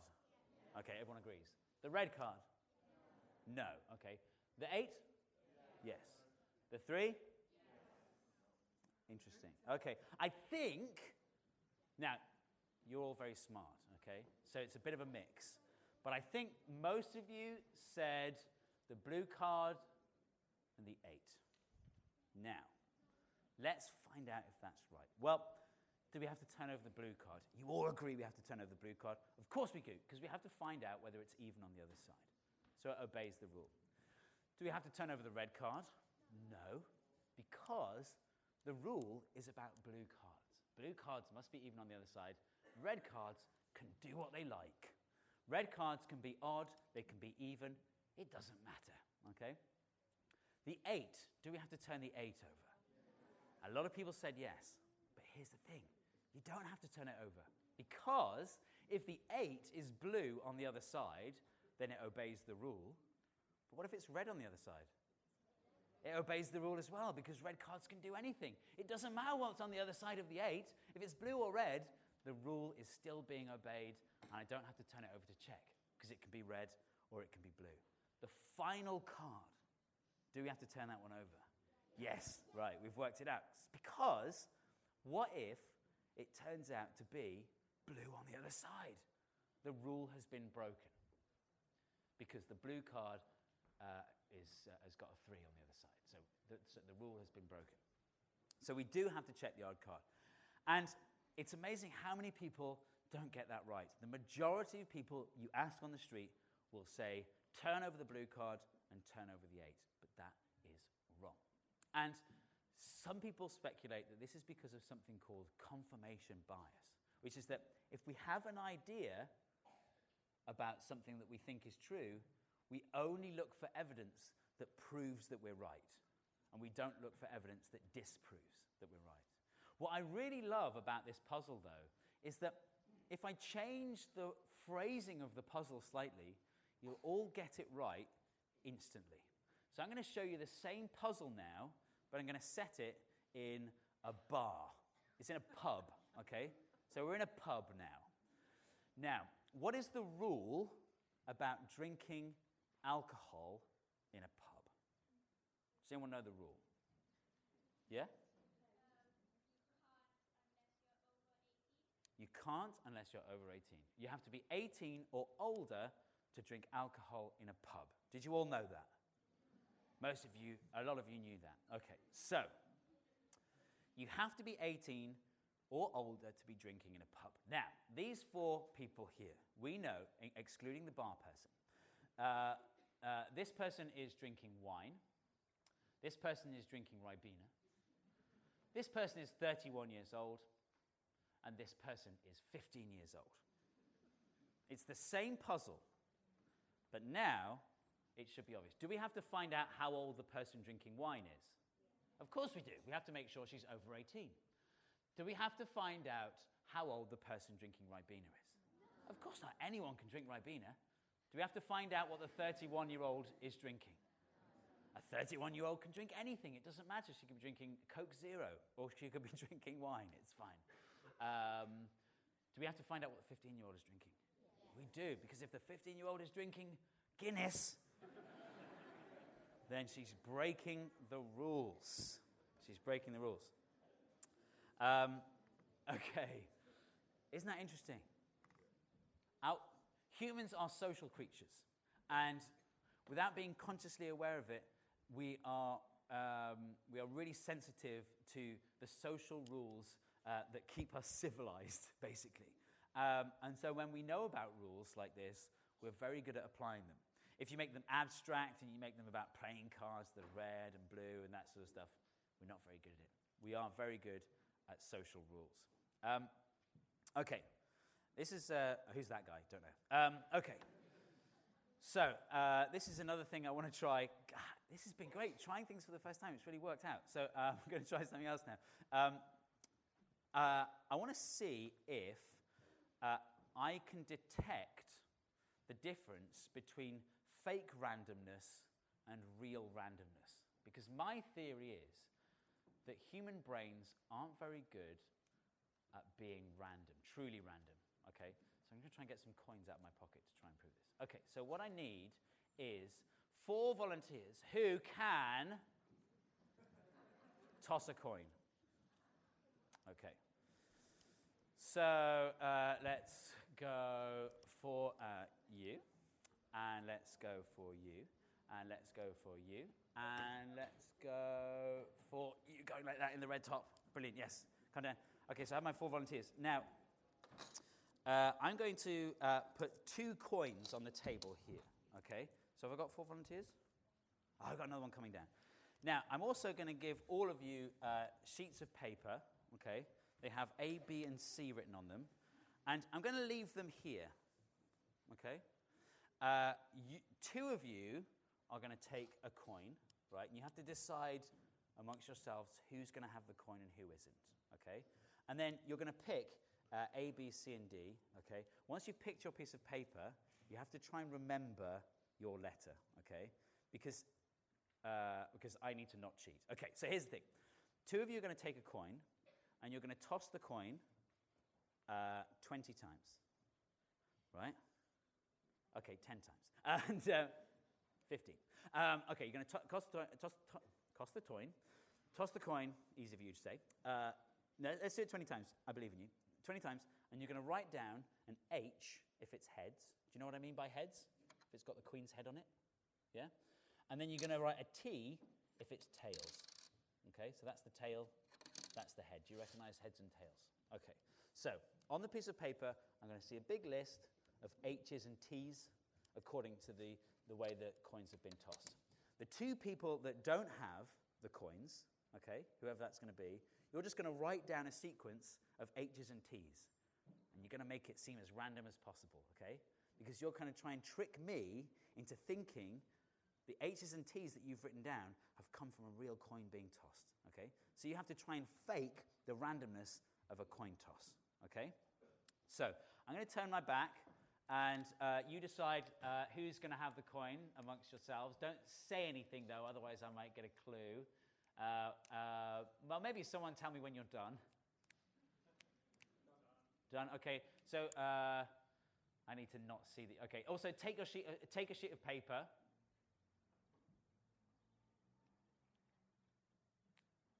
Okay. Have you all got a sheet of paper? Yes. Okay, so I'm going to give you these 4 pens as well.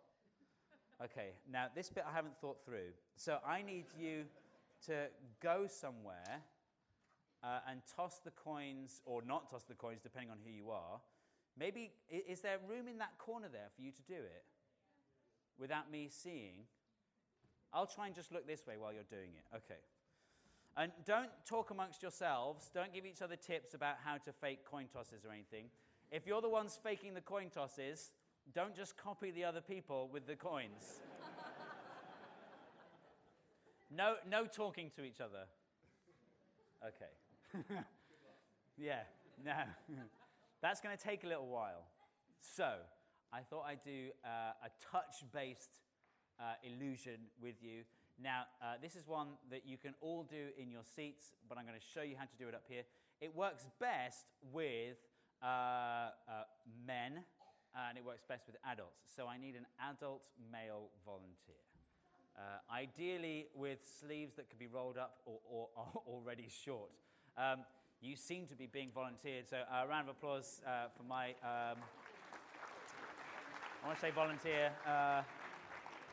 So you come around here, so I'm not looking towards the people that are tossing coins and stuff like this. Now, what I'm going to do, if you don't mind, I'm going to put my finger on your wrist, and I'm just going to move my finger up to the crook of your elbow, okay? But you're going to have your eyes closed when I do it, and you have to say stop when I get to the crook of your elbow, right? Okay. If I go past the crook of your elbow, you've lost, okay? Right. So you want to try and get as close to the crook as you can without going over, okay? So nice and straight. You cheated by touching it in advance. It's fine. It should be fine. Okay, all right, here we go. I'm going to do it nice. So close your eyes.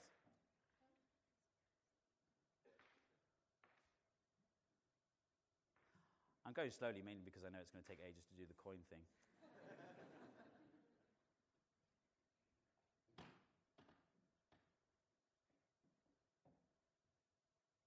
Stop. Okay, have a look. Yeah, you did really badly. So everyone, can everyone see how terribly he did? Yeah, okay. So look, there's the crook. There's the crook. So it's about, you're about, I don't know what, 3 or 4 centimeters out, which is totally normal. Round of applause for my volunteer.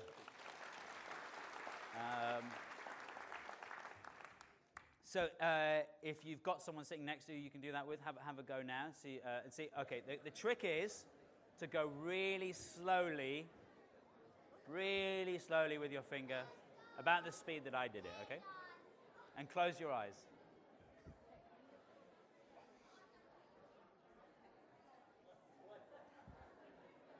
Are you all finished? Okay, so put the coins down on the table so I don't know who had them. Have you all remembered your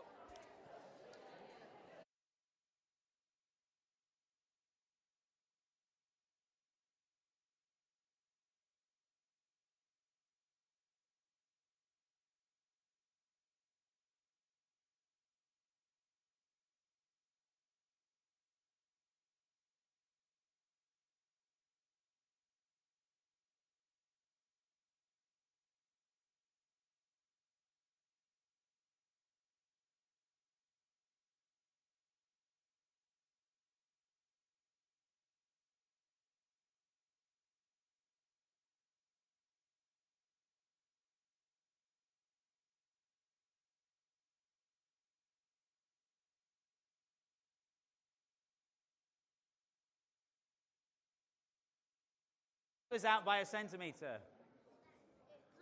Who's out by 2 centimetres? 3 centimetres? Oh, 4 centimetres? Hey, 5 centimetres? A shake like, yes, I was. Oh, you. Good stuff. That's interesting. Okay, it's time, and I think this is the final bit, and then we've probably got about 5 minutes for questions as well. So, okay. I've got the heads and tails are back in. I'm going to make my predictions now. So, A, where was A? Who had A? Over here. I think you were tossing a coin. Oh. Shut up. Darn it, that's really annoying. B, I think you were tossing a coin. Oh, no.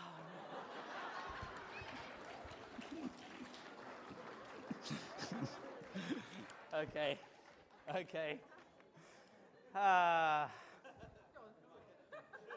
Oh, no, I meant it the other way around. I actually meant it the other way.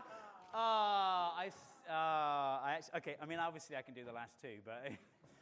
So, C and D were tossing a coin. Okay, that's so annoying. I genuinely meant it the other way. That's so annoying. But at least I know it works. I mean, there's no way you believe me, and that's the annoying part. I got it exactly the wrong way around. That's so interesting. Well, thank you. What a way to end the show. That genuinely is the end of the show. I wanted to finish on something that I've not tried before. I'll explain the logic because, and this is genuinely, okay, so if you know someone that you want to try this on who isn't in the room, so isn't going to see this, try this out. So the people who made up the coin tosses, so you made up the coin toss, you didn't put enough heads or tails in a row at once. So the maximum number of heads and tails you put in a row was you had tails, tails, tails. Okay?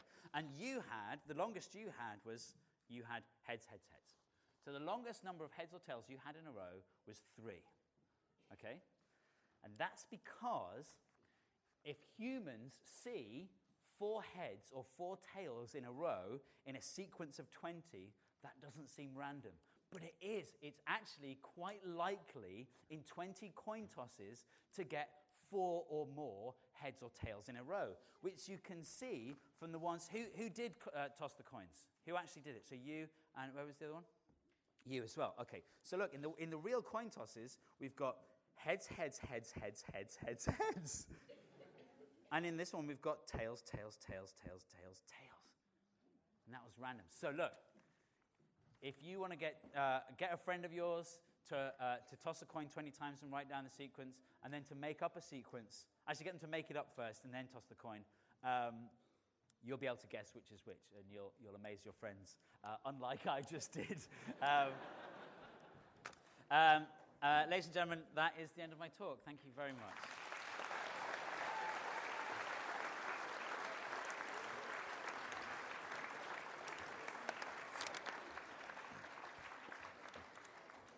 So, thank you very much, Steve. I'm sure you're going to love this one. Yes. We have a throwable microphone, so if anyone Amazing. If anyone has any questions that they'd like to ask, just stick. Does anyone have a question or would like this to be thrown at them? Yes. Do you have a question, or did you just want that to be thrown at you? Just get in front of me. Great, throw it back. Awesome. Who actually has a question? Yes. Now, normally people with science backgrounds aren't good at throwing, but that was actually all right, wasn't it? Yes, what was your question? How do you explain a mirage in a desert? Okay, that's a very good question. How do you explain a mirage in the desert? So that's not to do with your... Okay, so there's 2 types of mirage, okay? There's basically the heat shimmer type of mirage, which is where just above the surface of the ground, the air is incredibly hot because of the sand underneath being hot. And if you've got a layer of air that's really hot below a layer of air that's slightly cooler, then they're different densities. And this is something you might know already, light bends when it passes from, air to glass. So look, if I put my eye in there, can you see my eye kind of moves around? That's because the light is bending as it passes through the glass and the water. And light also bends when it passes from cool, dense air to hot, less dense air. So you've got that layer of air above the sand. It bends the light, and it causes this shimmer. That's one type of mirage is where you see a beautiful oasis that isn't really there. I'm not sure what causes that, or if it's even a real thing. Any other questions? Up in the back corner here. Okay, cool. If you keep your hands up, and we'll try and get some roving mics to you as well. Yes, what's your question? How many heads or tails can you get if you toss a coin 100 times? That is a really good question. So, So you're saying how many heads might you get in a row if you toss a coin 100 times? 70. Why? That's an interesting. I like it though. It's a good question. The point is, so the more you toss a coin, the more likely you are to get longer and longer runs of heads. So all heads in a row, or all tails in a row. I don't know off the top of my head how many you would expect. It's definitely something you can Google though. I'm trying to think if I've got internet access here. I don't, but you could Google like how many heads in a row for 100 coin tosses, and you probably, it's quite a complicated equation to work out the answer until you start dealing with really, really big numbers. Good question. I'm going to say about 20. I don't know. It's not that. It'll be about 10 probably. Yes, who else? Shall I chuck this one? That was dreadful. Okay, yeah. Back to the... And did you have a question? Great. Yeah, so up here first. Why did when you put the hands in the water, why did they go hot and cold? So there's two ways of looking at why you feel different things. The first is the way your body reacts to hot and cold. So your body protects you from heat and it protects you from cold. So one thing that will happen is that the veins and the arteries, should I say, that bring blood to my fingers, they contract to stop sending blood to my fingers. And that's to prevent my hands getting too cold, or to prevent the blood in my hands getting too cold and passing that coldness to the rest of my body. And so your hand reacts in the opposite way when you put it in cold water, which means then your two hands are then more sensitive to the opposite. So if you put your hand in cold water, it then becomes more sensitive to hot water. If you put your hand in hot water, it becomes more sensitive to cold water. And the other explanation is to do with how our sense of temperature works. By the way, just as a more broad point, how many senses do we have? So I've had 5, 6, 1 million. It's not 5, though there are 5 what we call traditional senses, which is it's an old idea. They still teach it in schools, but in reality we have all these other senses, like a sense of balance. We have a sense of temperature. We have a sense of pressure. So our sense of temperature is relative because of the mechanics of the way those senses work. You can only tell the difference between two temperatures. It's hard to tell absolute temperature. So the way those receptors in your hands are sensing temperature means that it tells you different things when you hit the middle. That's not the best explanation. I hope it gives you some idea. Yes, I saw one down here. Okay, cool. There's okay, yes, down here as well. If you and someone else both look at the same colour, yeah. but you see something different, Yeah. why is that happening? If you and someone else look at the same colour and see something different, why is that happening? Is that a philosophical question, as in like when I see red, is it the same experience as when you see red? Or? Kind of. Yeah. Well, first of all, the sort of philosophical question is quite hard to answer because I can't know what it's like for you to experience red versus my experience of red. But what I can do is test your reaction to different things.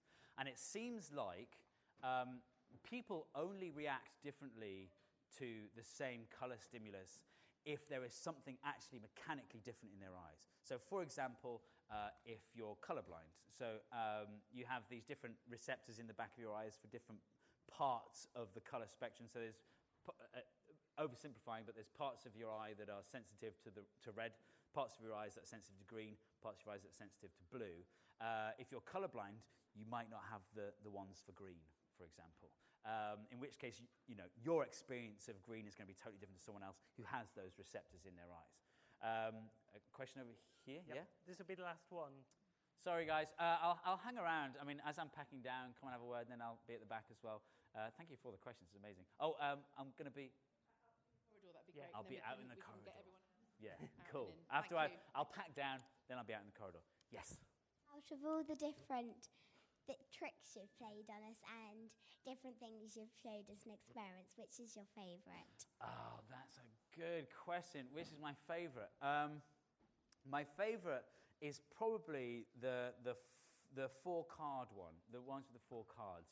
Just because, like, it's not to do with our senses, it's to do with, you know, how we make decisions and how we use our sort of sense of logic, if you like. You know, it turns out that, you know, as clever as we might be, like I fell for that one as well, as clever as we might be, we can really get tripped up with really simple ideas. And isn't that amazing? One of the most important things in science is to be aware of the fact that our brains don't work very well. You know, the process of science is removing any mistakes that come from thinking like the 4-card problem. You know, where you've got where you might turn over the wrong cards. So the process of science is almost recognizing that our brains aren't very good at thinking about things. Yeah, that was a great final question. Thank you. Brilliant. Thank you very much, Steve.